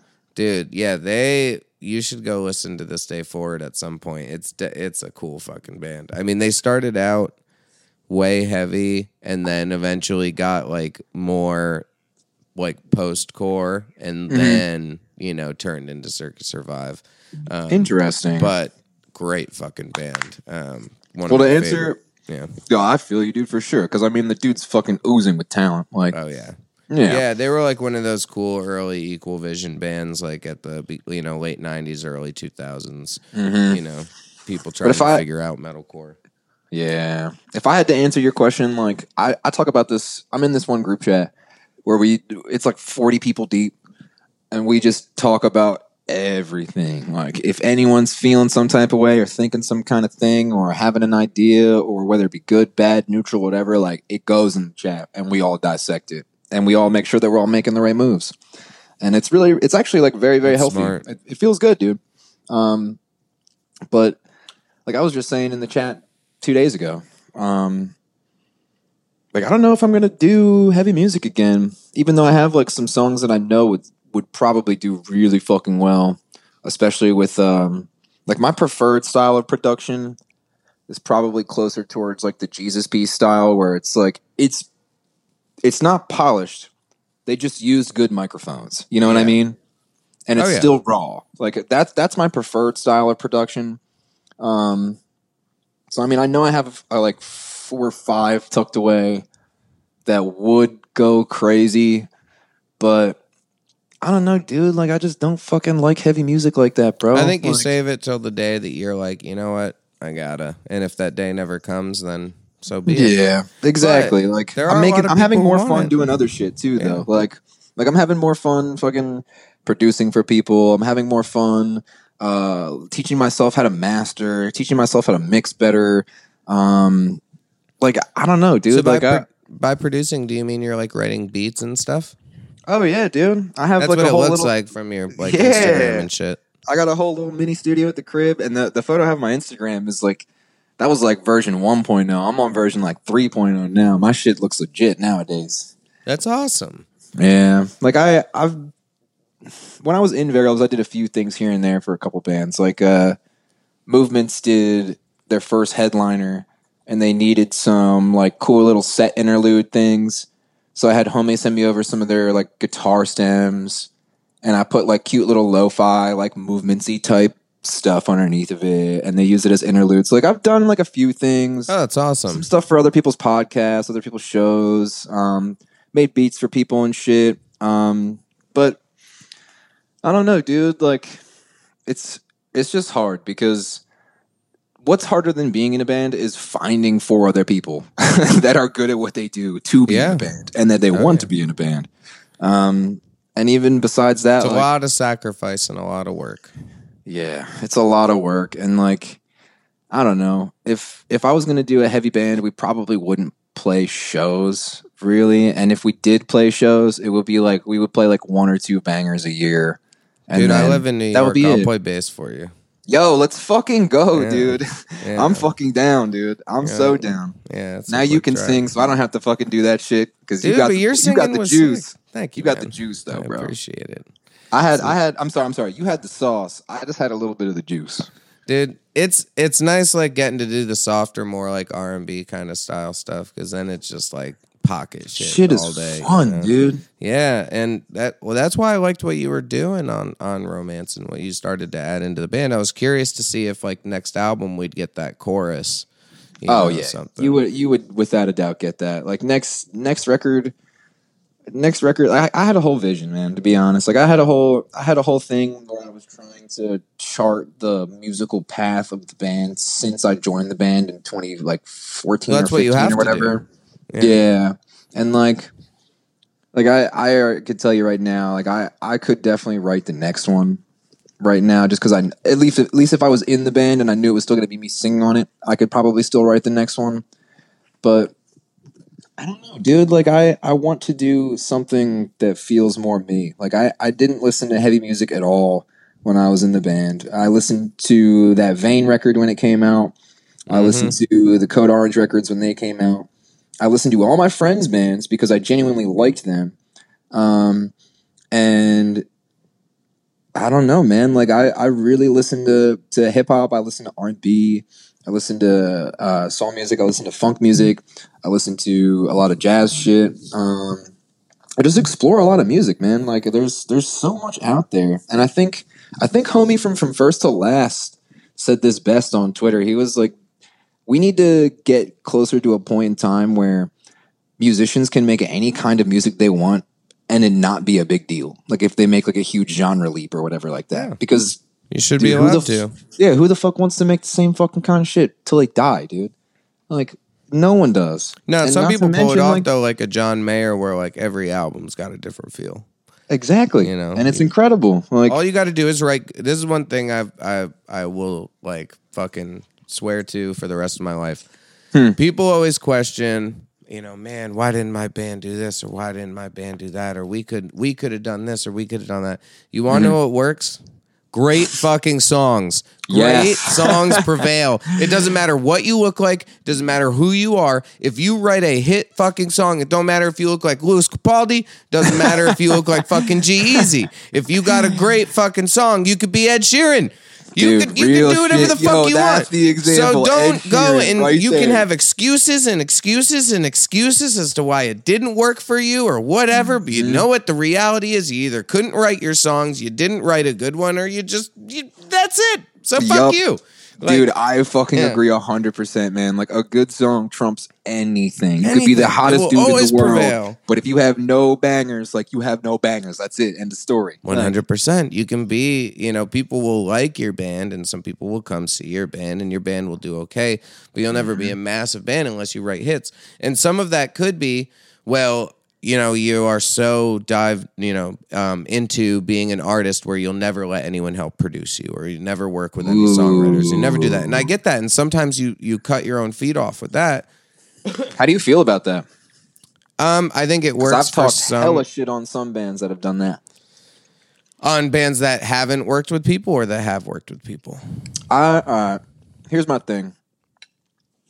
Like, me personally, I don't fuck with the idea of a random person like 50 miles away or 500 miles away like emailing me a song and then us going to the studio and just re-recording exactly 100% of that song and then us putting it out. I do not fuck with that. I can't do that. whatsoever. My band, when we get to the studio, and some people, it's funny because now it's turned into, they don't, like, they get to California and then Drew Folk writes all their songs. No, like, we come in with riffs and pre-pro, and like, even like yesterday, I sent Bob a video of me singing a new chorus and playing acoustic guitar, and like, we're always trying to gather ideas. But then when we get to Drew, there's just this magic with us where we're like, we got ideas flowing and we're writing songs together as, people. And he's he's sitting there engineering, but he's just like, that's the riff. Okay, boom. Yeah, now like, we're moving on.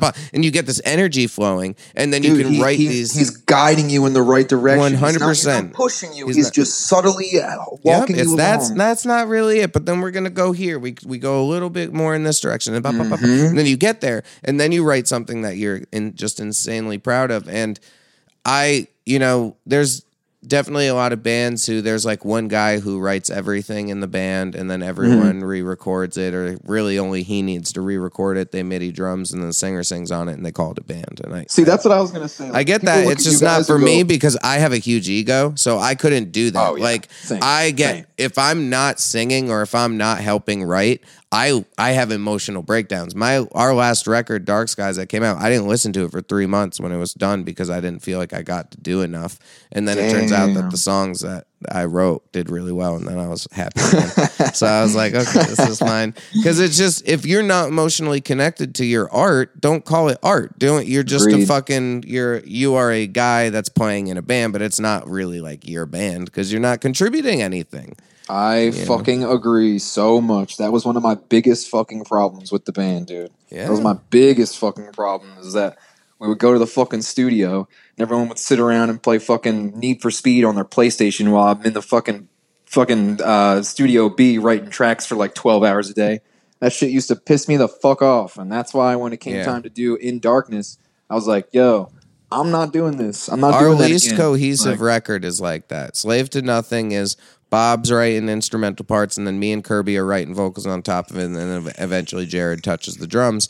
And it just is not, it's not cohesive. It doesn't feel like us. It doesn't feel like a band. And then when you have it like, all right, you're all living in a extended stay hotel together, and then like Bob comes out of the shower and he's like, yo, I fucking got it. And then he starts writing down this idea, and then Kirby's like, boom, this is how the vocals are going. You're all feeling something, and you like, exactly. Then you can be a band. And, but you have to try, where even on like the Death Grip cycle, we had one where we had Jared like write all the drums first, and then we wrote the guitars and stuff over top of it. Like just trying to be as I've always wanted to inclusive try as we that. can. Yeah, I think it's fucking cool. Like, why not? Like, Sean has done that a couple of times where he's come up with some drum parts and then we've come up with a riff over top. But it was really fucking hard to do that because we had never done it before. But they did come out great. one band that's really drum focused is Kublai Khan. It's really like a drum and bass vocal band, you know. And I've talked to Isaac about that, where a lot of it, I guess, is him and Matt working together on like the vocal idea and the drums and bringing in the rest. Which I asked him that too when we toured with them, because that was like one of my goat bands when it comes to heavy shit. Oh yeah, dude, we toured with them. It was I Am, Varials, Kublai Khan. That was my fucking dream tour right there. Baby. I Am is amazing. They're on that video that I just texted you to, the one that I watched live, and that boy Andrew got jacked. Yo, first off, Andrew been jacked, bro. He's been jacked. They're a Texas band. I've seen them for a long time, and you know, I remember watching them play a show either with Bloodline or Dirkus' band before that in Texas.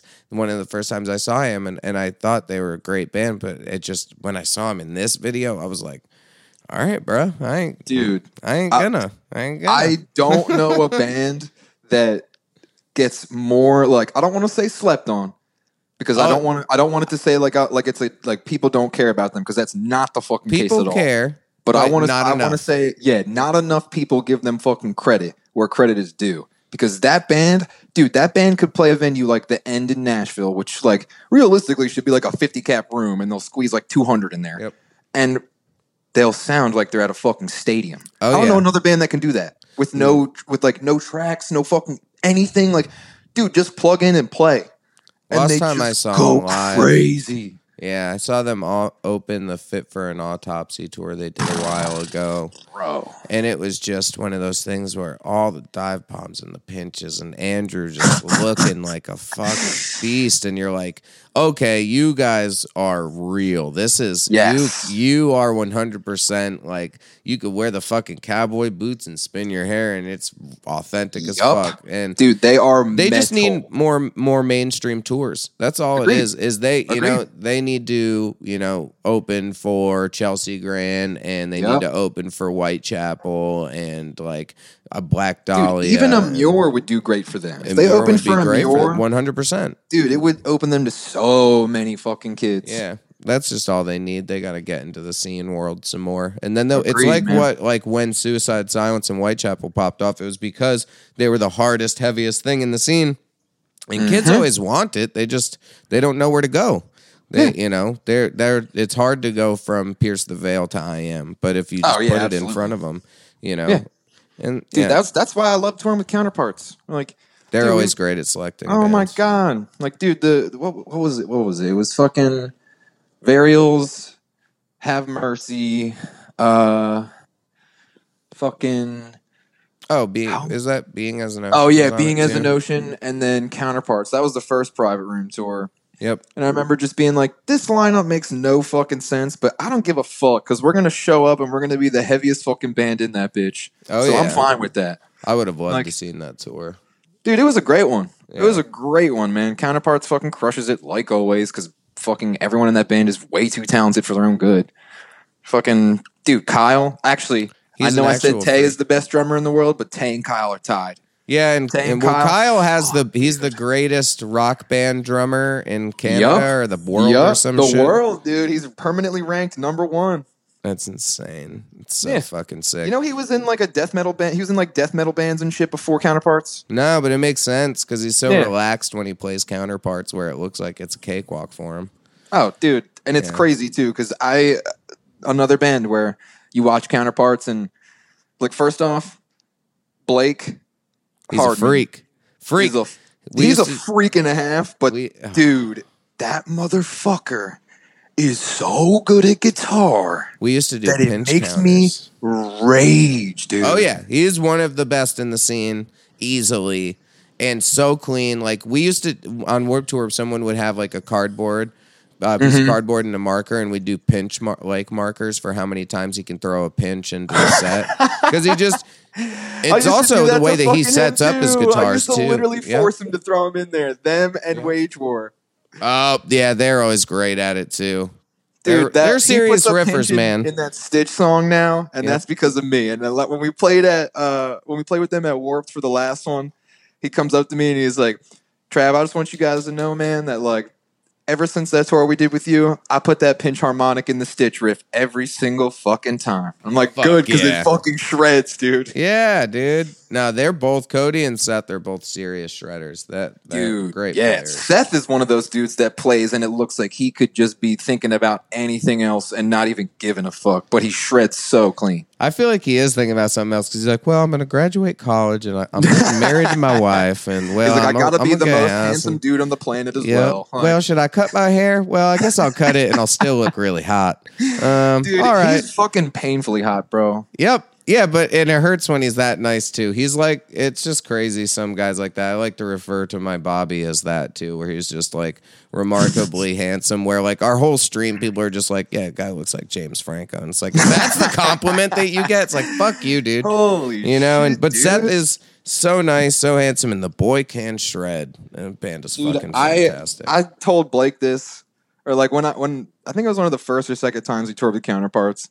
I was talking with somebody, and we were like, dude, Blake is like the best guitarist in the scene. Yeah. And we were like, yeah. And then they were like, yeah, but like, we're not allowed to tell him. We cannot fucking tell him. And I was like, you know what? You're right. Because he's a psycho. And if he knows that he's our favorite guitarist, he'll never let us fucking live it down.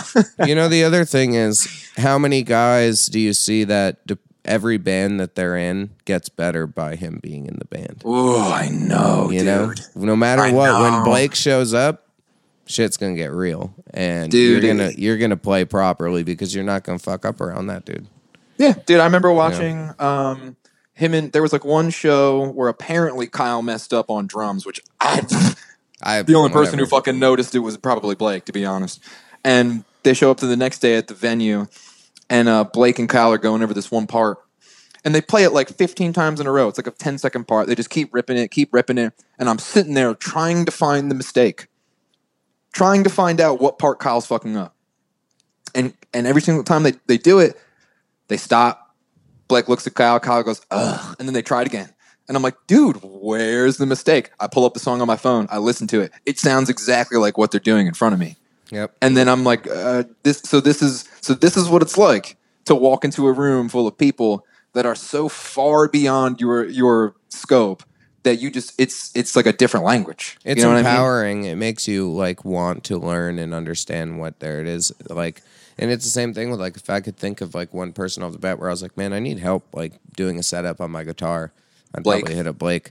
Yep, easy. Because he's also an amazing tech and he's also an amazing engineer and producer. And that's the thing is his brain just does things that a lot of people just aren't capable of. And it's just natural. It's not natural. The guy works really fucking hard and he's practiced really hard at guitar, but he naturally has just brilliant ideas and hears things in a way where, you know, you try to talk to him about like, hey, dude, so like, what are you doing with the new stuff? And he's like, well, this guitar's in this tuning and this guitar's in this tuning. And then they come together and they're like, well, and you're like, dude, what the fuck? It's like talking to Josh Travis about guitar. Josh Travis can hardly even explain to you what he's fucking doing. You're like, so what's your guitar tuned into? And he's like, well, it's this, but these ones make this. And then when you play them like this, it makes this. And it's like, dude, I don't even fucking know what's going on. I've never heard of anything like this. Purposely never asked him any of that shit when we toured with them because I knew it was going to be beyond my scope. And like, I won't say like I'm nowhere near as good as Blake. I'm nowhere near as good as Josh. I'm nowhere near as good as any of those dudes that are just like fucking obviously like one of the rare talents of as far as guitar goes. Yeah. But I'll tell you right now, if I had to join a heavy band and I had to play, I could definitely fucking get down. I could definitely play tight enough to be in a real band. Oh, for sure. I'm definitely not on their level. But even then, like having the confidence I have in myself as far as guitar playing goes, dude, I know where my skills stop. I know where like these people are. And like that's one of those positions, like kind of like what you just said.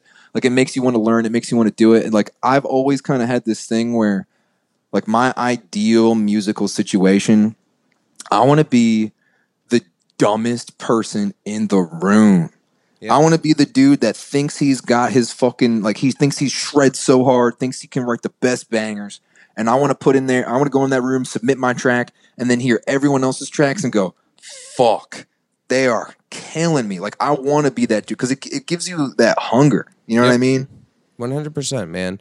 It's a necessary element, and if you don't, there needs to be a really nice balance of a little bit of envy, a little bit of inspiration, and a little bit of aspiration, where you're just like, okay, like I see what that band is doing and the numbers that they're getting, and I'm jealous, but that's going to fuel me to be inspired by all of these other great bands and to write something that is next level for me and to challenge myself. So, dude, Knock Loose. We toured with Knock Loose in 2015 before all the metalcore kids cared about them. Dude, that shit challenged me. Yep. That shit changed me, bro. Isaac is another one of those freaks. Oh yeah, Isaac is a fucking freak. He's insane though, dude. He can play anything. Like he can play anything. He can record anything. He can fucking write anything. His vocals are crazy. Like I wouldn't be surprised if the kid has a singing voice like an angel. Probably does.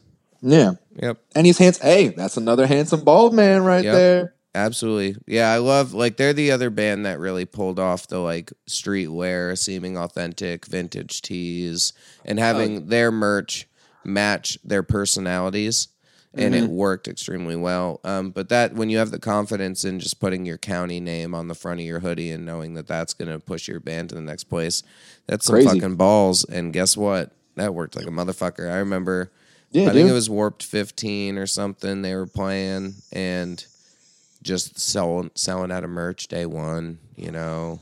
First day I ever played with them was in Nashville. It was across the street from the End. It was some little tiny restaurant that's closed now because that show shut it down. It's the first time I ever saw them. It was us. I think I think was there. No, Orthodox was there, if you know them. Yep. But that was when they were a straight edge band, and actually the bassist for Counterpart, Sweet Tea, used to play guitar in Orthodox. Oh no shit! That was the first time I met Sweet Tea. But yeah, it was us, them, Knock Loose, and we're playing in a room that genuinely should probably only fit 50, fit like 125. And the show's over. They had a fucking line at their trailer because there was nowhere to buy merch or nowhere to set up merch inside. They had a line, and I counted. There was 61 people in line for merch. That's fucking awesome. Dude, that's half the fucking show. Yeah. Imagine insane. that. Imagine you get 50% of people at the show buying merch every time. Yo, honestly, they do. They do. That's amazing. No, that band has done remarkable things since day one, where the thing that's most important to keep in mind when you're thinking about Knocked Loose is do not try to make your band like Knocked Loose. Do not try to sound like Knocked Loose. No one else is going to do it. No one else is going to be Brian. No one else is going to be Isaac. Y'all ain't going to pull it off. That band is like the fucking current slayer of metalcore, and it's remarkable and it's unique, and you have to just go and kind of just enjoy it for what it is. I mean, each person is such a great personality. They all bring so much to the table. And, you know, you can't not want to, you know, get to know everybody involved in that band. So I think one of the biggest problems... Yeah. Wrote the greatest drum fill of all time. Paxson literally wrote in, what is it? Fucking Dead Ringer, maybe? Yeah. It's like... the tom work? Before that, yeah. Yeah. Like that whole fill section, that whole little drum groove section... That might be the catchiest drum section, like little transition groove I've ever fucking heard. Yeah, man. That band just continues to like, especially when you see that like they're on their first record, but could, you know, do some shows, even if it's like a smaller festival thing and there's like 2,000 people, you know, like selling out Worcester Palladium and shit. Yep. It's like, what the fuck are you guys on? Like, yeah, dude, it's fucked up. Yeah. It's fucked up. But kids out there, don't compare yourselves to Knocked Loose. You're not. Yeah, please don't. Like, don't try to be them. Just not don't do any dog barks. Don't fucking make another meme. They've seen the book that's called "All My Friends Are Dead." They know the joke exists. Like, just fucking do your own thing. We saw it with Sworn In when they first happened, and then everyone was like, "I'm gonna be sworn in," and then that's a motherfucker that I do not like. Tyler. Nope, don't like him whatsoever. Talked hella shit on me, and I almost beat his ass up way back in the day anyway. Interesting. I don't really know them. I think I've only met the drummer, like, you know, a couple times, and he seemed nice, but The drummer. Actually, I think I have met him. He's like the taller dude with like the big black spiky hair. Chris is his name. And he was pretty nice, actually. I've met him. But yeah, that band, they called us Kublai Khan Core, or Tyler Denon called us Kublai Khan Core once on Twitter. And I went to check him and he deleted the tweet. And then there's also some shit prior to that happened before I was in the band, but we will not bring that up because that was bad. And then when we played Chicago with... Dude, I don't even fucking remember who we played. Because you guys Chicago got signed to Fearless at like the same time. Yeah, actually, yeah. Yeah, they came to Fearless like, dude, maybe like 2 months after we did. And and I think we almost had the same manager for a while. You did for a moment, Evange. Yeah. But I don't fuck with Tyler at all. I understand that he's good. I understand that he's a talented vocalist and all that shit, which he is, because I can't knock him for that, even if I don't like him for sure. But that Kublai Khan Core shit pissed me the fuck off. And then when we went to play Chicago one of those times, I was one of the sickest I've ever been, where like physically could barely walk. I think I had like a 24-hour flu or something, man. And it was awful. And I remember I slept the entire day. I woke up 4 minutes before we were supposed to play. I get up, I walk on stage, we play the set. I'm like pale as fuck. And for some reason, when I'm sick, I guess maybe because your vocal cords swell up or whatever, my scream sounded insanely good that night. And as soon as we're done, I don't even do shit. I literally put the microphone down and I look at the boys and they go, dude, just go back to bed. So I walk right back to the fucking van. I lay my ass down and I fall asleep. And somebody knocked on the van door and was like, yo, like Tyler Denon's here. He wants to say what's up and like talk about the set. I remember being like, I don't fucking give a shit. Tell him to go tweet about it or some shit like that. And then fucking one of them comes back in the van and is talking about how he's like, yo, you guys are like the best live band I've ever seen. You guys are like incredible. And you're just like, yeah, bro, yeah. It's like, okay, Mr. Cap-a-Lot over here. But shout out to Marcel, though, from Barrier, because Barrier was the best Chicago band, if you ask me, from that area. You know, I never listened to that band. I'll have to go back and listen to it. I've heard about them, but they were one of those. They're one of those bands like everyone talks about that. I hear about it all the time, especially the Florida guys. They're always like, listen to Adalia. And I'm like, I've never listened to that band. Oh, dude. We played Adalia's last show. First off, that's a band that I've been rocking with since the week that their first EP came out. I found them randomly on YouTube. And it was just instant love ever since. I've always wanted to play shows with them and tour with them. And I got to accomplish both of those things, man. And it was a dream come true. And it's amazing because they're all still fucking incredible people. Every time I go down to Florida, I fucking kick it with them. Talk to them all the time when I get the chance. I feel like they're the dual vocal band that got slept on and didn't get the chance. Like, why didn't they get signed to Rise or get signed to something like, were they already in a bad Media contract? Scare. I feel like they were a Media Scare band. Fuck that goon. Yeah, I'm pretty sure Media Scare fucked them. Yep. No, they fucked a lot of their bands. I was in a band that got signed. They got signed right after I got kicked out because me and the vocalist beef. But they signed to Media Scare, went and made a record at Chango, went out on one tour, and then like had so much beef with the label. The label never even put out the record. And this is now, and it's like imagine spending $10,000 on something and hating the people so much that you wouldn't even put it out. Yeah, that's crazy. That's intense. But they just didn't like. I've heard horror stories about that label, and the fact that any bands got away from them. I think the ones that did would be like Volumes, maybe 100th, Ghost Inside. You know, a couple bands made it through that shit, but most of them because that label's defunct now. Yeah, dude. As they should be. Them. But this is good. This is some quality shit talking to really wrap up the end of it. I got some questions from the kids for you and shit. Dude, I think, hit me, man. You know, the one that I want to clear up first too is, you know, so do you think we'll see another project from you, whether it be heavy, lighter, whatever, you know? Absolutely. Absolutely. I'm recording a song this week. Oh, brilliant. Okay. Yeah, absolutely.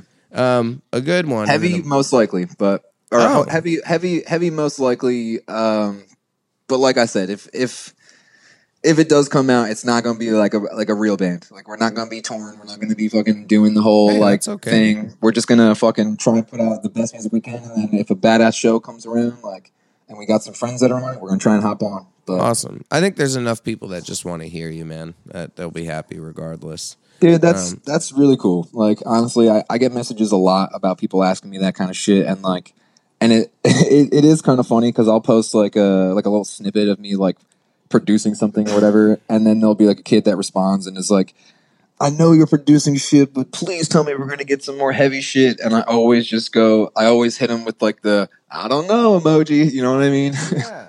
No, that makes sense. I mean, I think that's a good way to do it. Keeps it mysterious. Yeah. It's funny being a dickhead. Keeps too, it so. in darkness.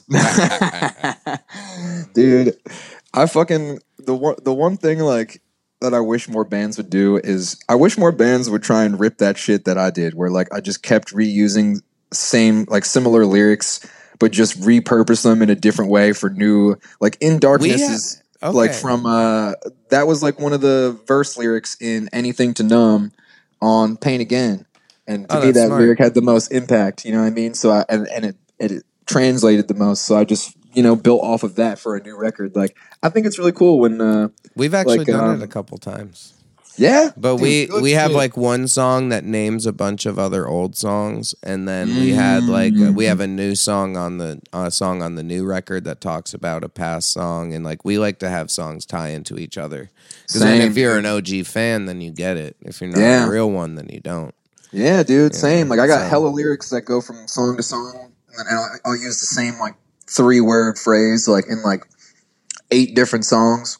But reflect upon it, you know what I mean? Like, like the first idea I had for In Darkness was supposed to be, it was supposed to be a lyric. Oh, I can't remember what it was going to be.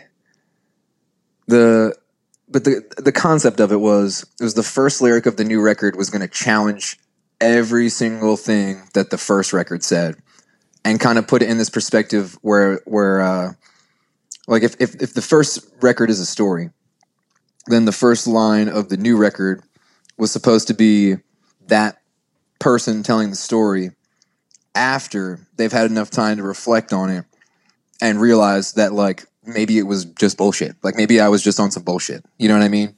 But I wanted it to I can't remember what the fucking phrasing was, because I remember I had this phrasing down, and I remember I told it to our photographer and he was like, ooh. But it just didn't work out that way. Well, it seems like you've got a really good idea on how to like push a band, or to push the marketing ideas of a band by keeping the art and the story tied into each other, which is a fucking great way to go about it. I think, dude, creating lore is the most interesting thing you could do, in my opinion. Absolutely, because you create your own universe, dude. 100%, and not all of us can be Claudio and like write our own. Yeah, that dude's world, a god. But yeah. Truly. Another good question, and we kind of touched on it, but just with everything that's going on, leaving the band, all this stuff, how would you say your mental health is right now, man? Ooh, that's a great question, and I'm glad that question was asked, to be honest, because not enough people talk about it, and I feel like I've been trying to talk about that shit in my lyrics as much as possible. Lately, like I'm a homebody anyway, so it wasn't necessarily super hard for me to adjust to the quarantine lockdown. However, it's a different story, like choosing to stay at home and not having anywhere to go are two completely different things. You know what I mean? When you have the opportunity to go somewhere and you choose not to, that's of your own volition. That's a choice that you made to stay comfortable.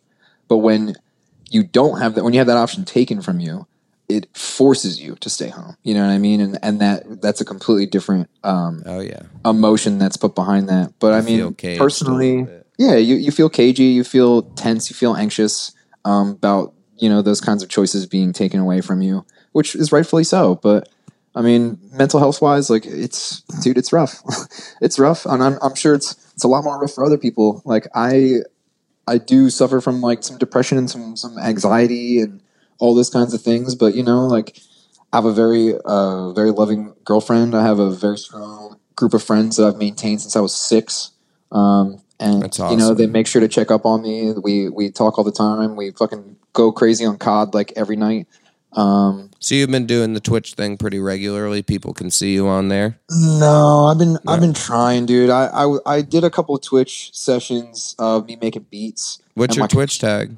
Strawberry Trav. I'm Strawberry Trav consistent. on everything, bro. Yeah, everything. But like my computer is just not cutting it anymore, so I think I'm gonna upgrade and then start pushing it heavy because it's so fun. Like the first one I did was incredibly fun, and it makes like in a situation where there's not a lot of new stimulation, not a lot of new ideas being brought to you because you're sort of stuck in the house and the only window you have is the window on your cell phone on Twitter.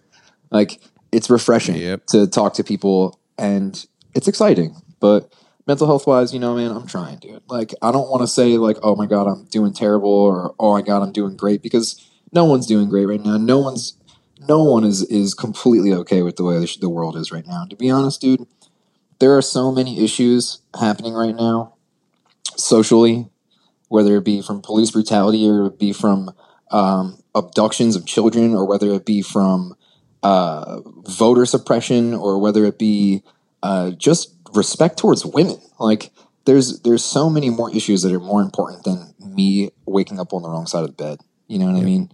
Yep. Like, And that should hopefully make people start to wake up on the right side of the bed when they realize that, my situations, dude, it's even, with a lot of the musicians, it's like, well, sure, I haven't been able to work. I haven't been able to go and do my thing, but, living in a place like New York City, it's like, well, I'm not working, but at least, I'm not getting hurt. I'm not getting beaten up. I'm not, exactly. And you can go and you can witness and you can watch. But even when I do, I'm not a target. Exactly, so man. Not, like, I am just being a half black fucking bisexual vocalist in a metalcore scene that is like very predominantly like not that. It's a strange position to be in because I do see things differently than most people do.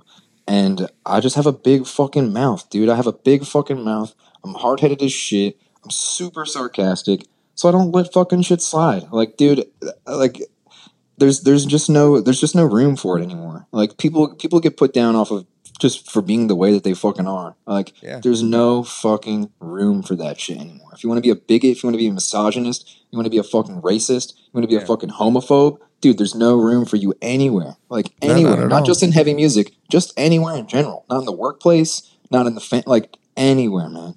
The shit needs to fucking go. Yeah, I had a time on a tour not that long ago where I had a confrontation with someone because I got called the F word, and that's my trigger word because I grew up in a small town. I did wear girls' clothes. I was the scene kid. I was I stopped playing sports to do musical theater. I got called that every day, and it's just if you don't say something in that moment and believe me, it turned into a big ordeal where like everyone was discussing it. Where I was just like, I can call you a bitch, you can call me things, but you can't call me that. Like we're not gonna go there. Yeah, dude, that's not cool at all. Hopefully that person takes that with them next time and like maybe removes that from their vocabulary. I would hope so, but I can only imagine the situation that you've been in because the reality is in the metalcore scene is it's not very diverse and it's not very diverse. But that's not necessarily like it's not necessarily the scene's fault. No, we're a small scene. It's a very very small community. It's a minority community in the entire world essentially. Yep. Like and that's not the scene's fault. You can't blame heavy music for the fans that it attracts. You know what I mean? There's lots of people that don't want inclusivity because it's their niche, cool little thing that no one else had, which is whether it's the kids that liked Marilyn Manson when I was young or whatever. Like everyone wants their own niche group. But the more, kind and inclusive we are, the better and a more prosperous scene that we will continue to have. And that's been shown time and time again. And there's been a lot of really beautiful, positive scenes that have generated great movements, whether it be the early Krishna scenes, the consistent straight edge waves, or just these moves where people are actually generating open conversation about their sexuality and wanting to, race relations, anything where they just want to be honest with themselves, be honest with everyone around them, and it does truly make things better. Because, without a doubt, dude. Like conversation is important. It's so easy. It's so easy to just write somebody off. It's so Absolutely. easy to just say, oh, well, I had a bad experience with a guy like this one time, so, fuck them. You know what I mean? It's such an easy, like, cheap fucking cop-out of a reason to fucking feel any way. Absolutely. That doesn't make it okay. That doesn't make it the right move to make. That doesn't mean that you are better than using your brain and fucking figuring out what the logical move is. Like, and I understand, like, dude, heavy music, like, the one thing that pisses me the fuck off about it, that has always driven me crazy, is like you said, everybody wants it to be their own niche, where they are the ones that are in on it, and not everyone else is in on it. And they feel like it makes them like more like spicy or like a more exclusive kind of person. And it's like, okay, well, check this out, right? So, what was the last big wave of heavy bands? And by big wave, I mean massive, massive, massive wave. Because if you ask me, it's when bands like Korn were coming around and they were collabing with rappers and they were collabing with Rick Rubin type producers. Yep. And we had different cultural elements being brought to different musical styles, creating entirely new waves. Like, that's, to me, that right there is proof that one idea and one philosophy of something will never be better than a collection of thoughts and ideas put together. Absolutely. From different areas. You know, and sometimes you try to build a website to get a bunch of people to collaborate, and then you have a grand scheme where it's going to get even bigger and greater, and you're going to bring the whole fucking musical world together. Ooh. And then I'm going to be rich, motherfucker! Pinky rings galore. It's coming. Dude, if you get hella rich, I need a chain that says I was there when it started. Dude, 100%. I want to get so rich that I can send all the original 150 like Pokemon a chain. Yes. Yes. Give me a holographic card, bro, Dude, please. yeah, how dope would that be, though? That would be sick. That'd be fucking beast, dude. But I mean, like, it's just one of those things. Like, Yep. Nobody is really better than anybody. Nobody really is cooler than anyone, to be honest. That's all fake shit. Like, people come up to me when I was in the band, and it was evident that they saw me as somebody larger than just being a normal person. And I would always have to remind them. I'd be like, "What do you do?" I'm like, "Oh, nothing really. I just like sit around and like hang out, smoke weed, play video games, like skateboard a little." I'm like, "Dude, we do the same thing." Yep. I sit around, I smoke weed, I play some video games, I eat food. Sometimes I skateboard, watch a lot of YouTube, and fuck around on Twitter. Like, there's nothing different between us. You know what I mean? Absolutely. Well, People just need to realize that. Like, it's so easy to be friends with people. Well, I think all the kids that are listening to this that are fans of yours, they're going to definitely feel a little more comfortable approaching you after this, and definitely have a good understanding, because, you know, And as if I much don't fun as- respond, that's because I was stoned, or it's because I got anxious, and I'll get back to you eventually. yeah, that's, you know, you do get a lot of messages, and people do, but I think, you know, it's nice that you'll care, and you'll go out there and you'll try to talk to people even after stepping away from the limelight, you know, which is still very kind of you.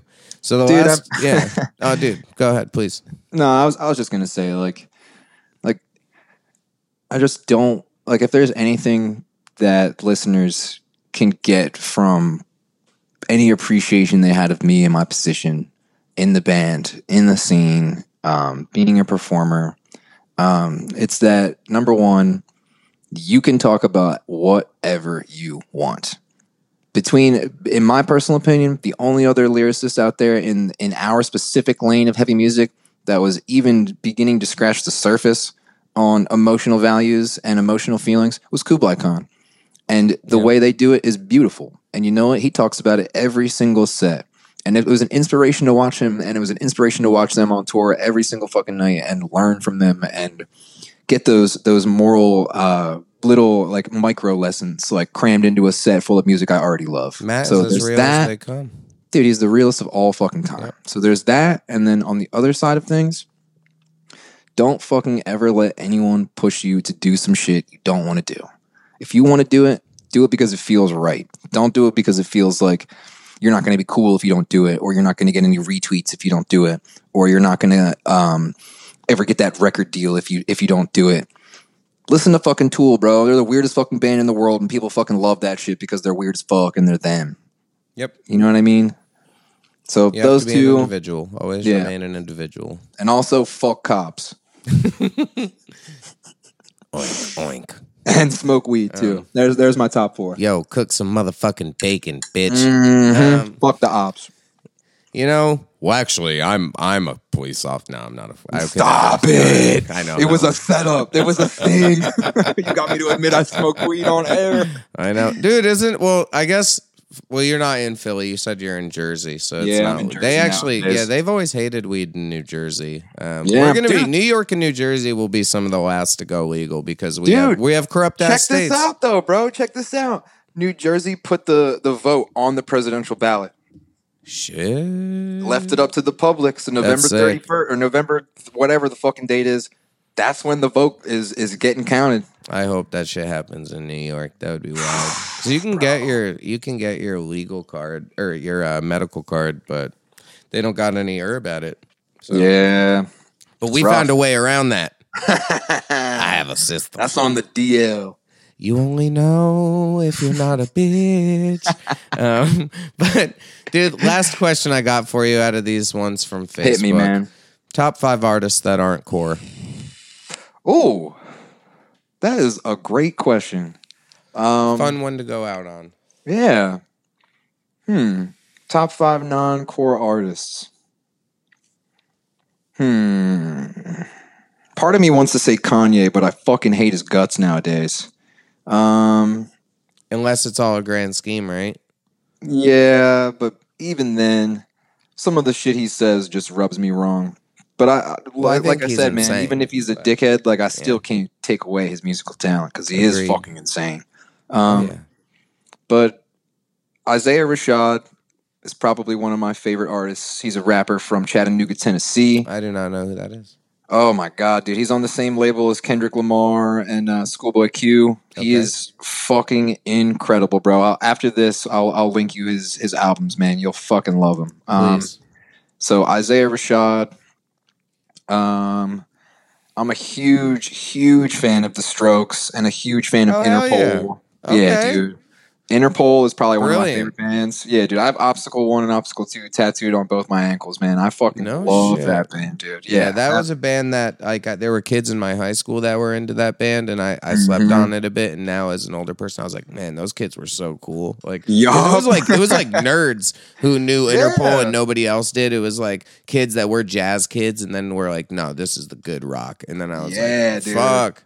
But I was Interpol listening to is From First to great. Last, so Oh yeah, from first to last, it's fucking incredible. Like, dude, that's another one of those bands that's like timeless for me. Yeah. But I mean, I would probably say, God, I fucking love Drake, dude. I know I'm a light skin, and I have to say that for my light skins out there, but like, I fucking love him, bro. He's so good. Yeah. Drizzy is great. Huge fan of Jay-Z, huge fan of Isaiah Rashad, huge fan of pretty much all rappers. The Strokes, Interpol, Tokyo Police Club is fantastic. Sick. Block Party, fucking incredible band.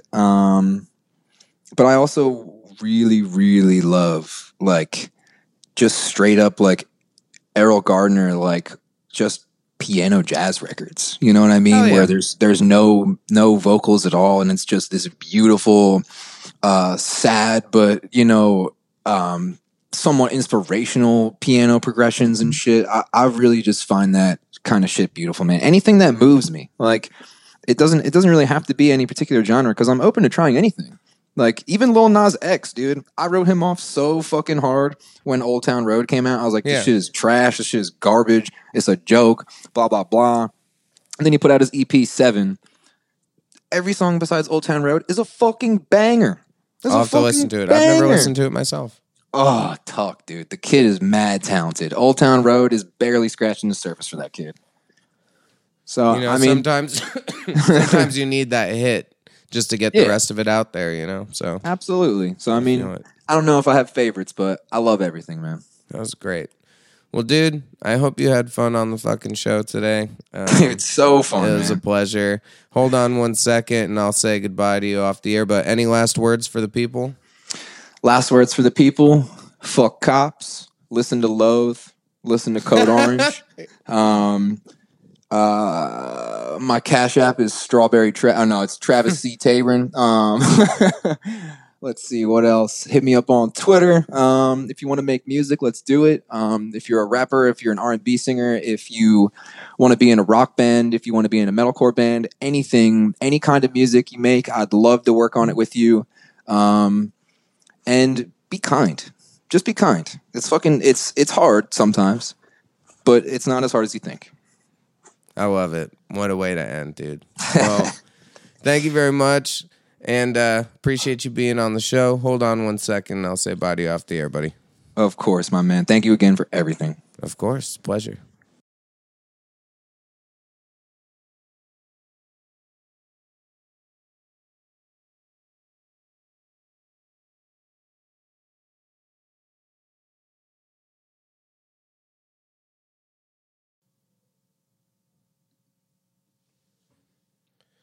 All right. There it is, another week of Getting Tucked. Thank you all for coming back and listening every week. Thank you to Travis for being my guest. I am always open to suggestions, so people who are listening out there or people who want to submit their songs for the Mid-Roll Mosh, send it to gettuckedthepodcast@gmail.com. Dead Culture, thank you very much for being heavy this week and bringing the breakdowns. To leave you this week, we have South of One by Varials featuring Brendan Murphy of Counterparts. He is another amazing vocalist that you can work with on featuredx.com. So again, go check that out. Tune in next Wednesday for the next episode, and I hope you all get down!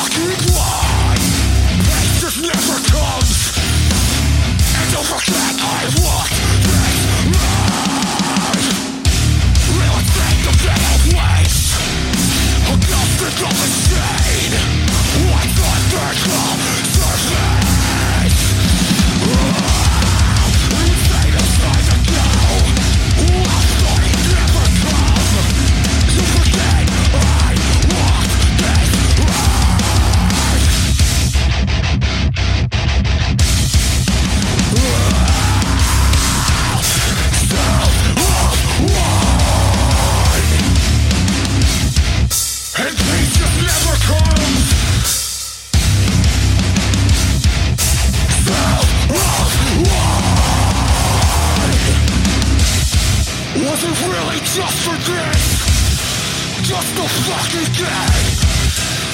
You forget I walked this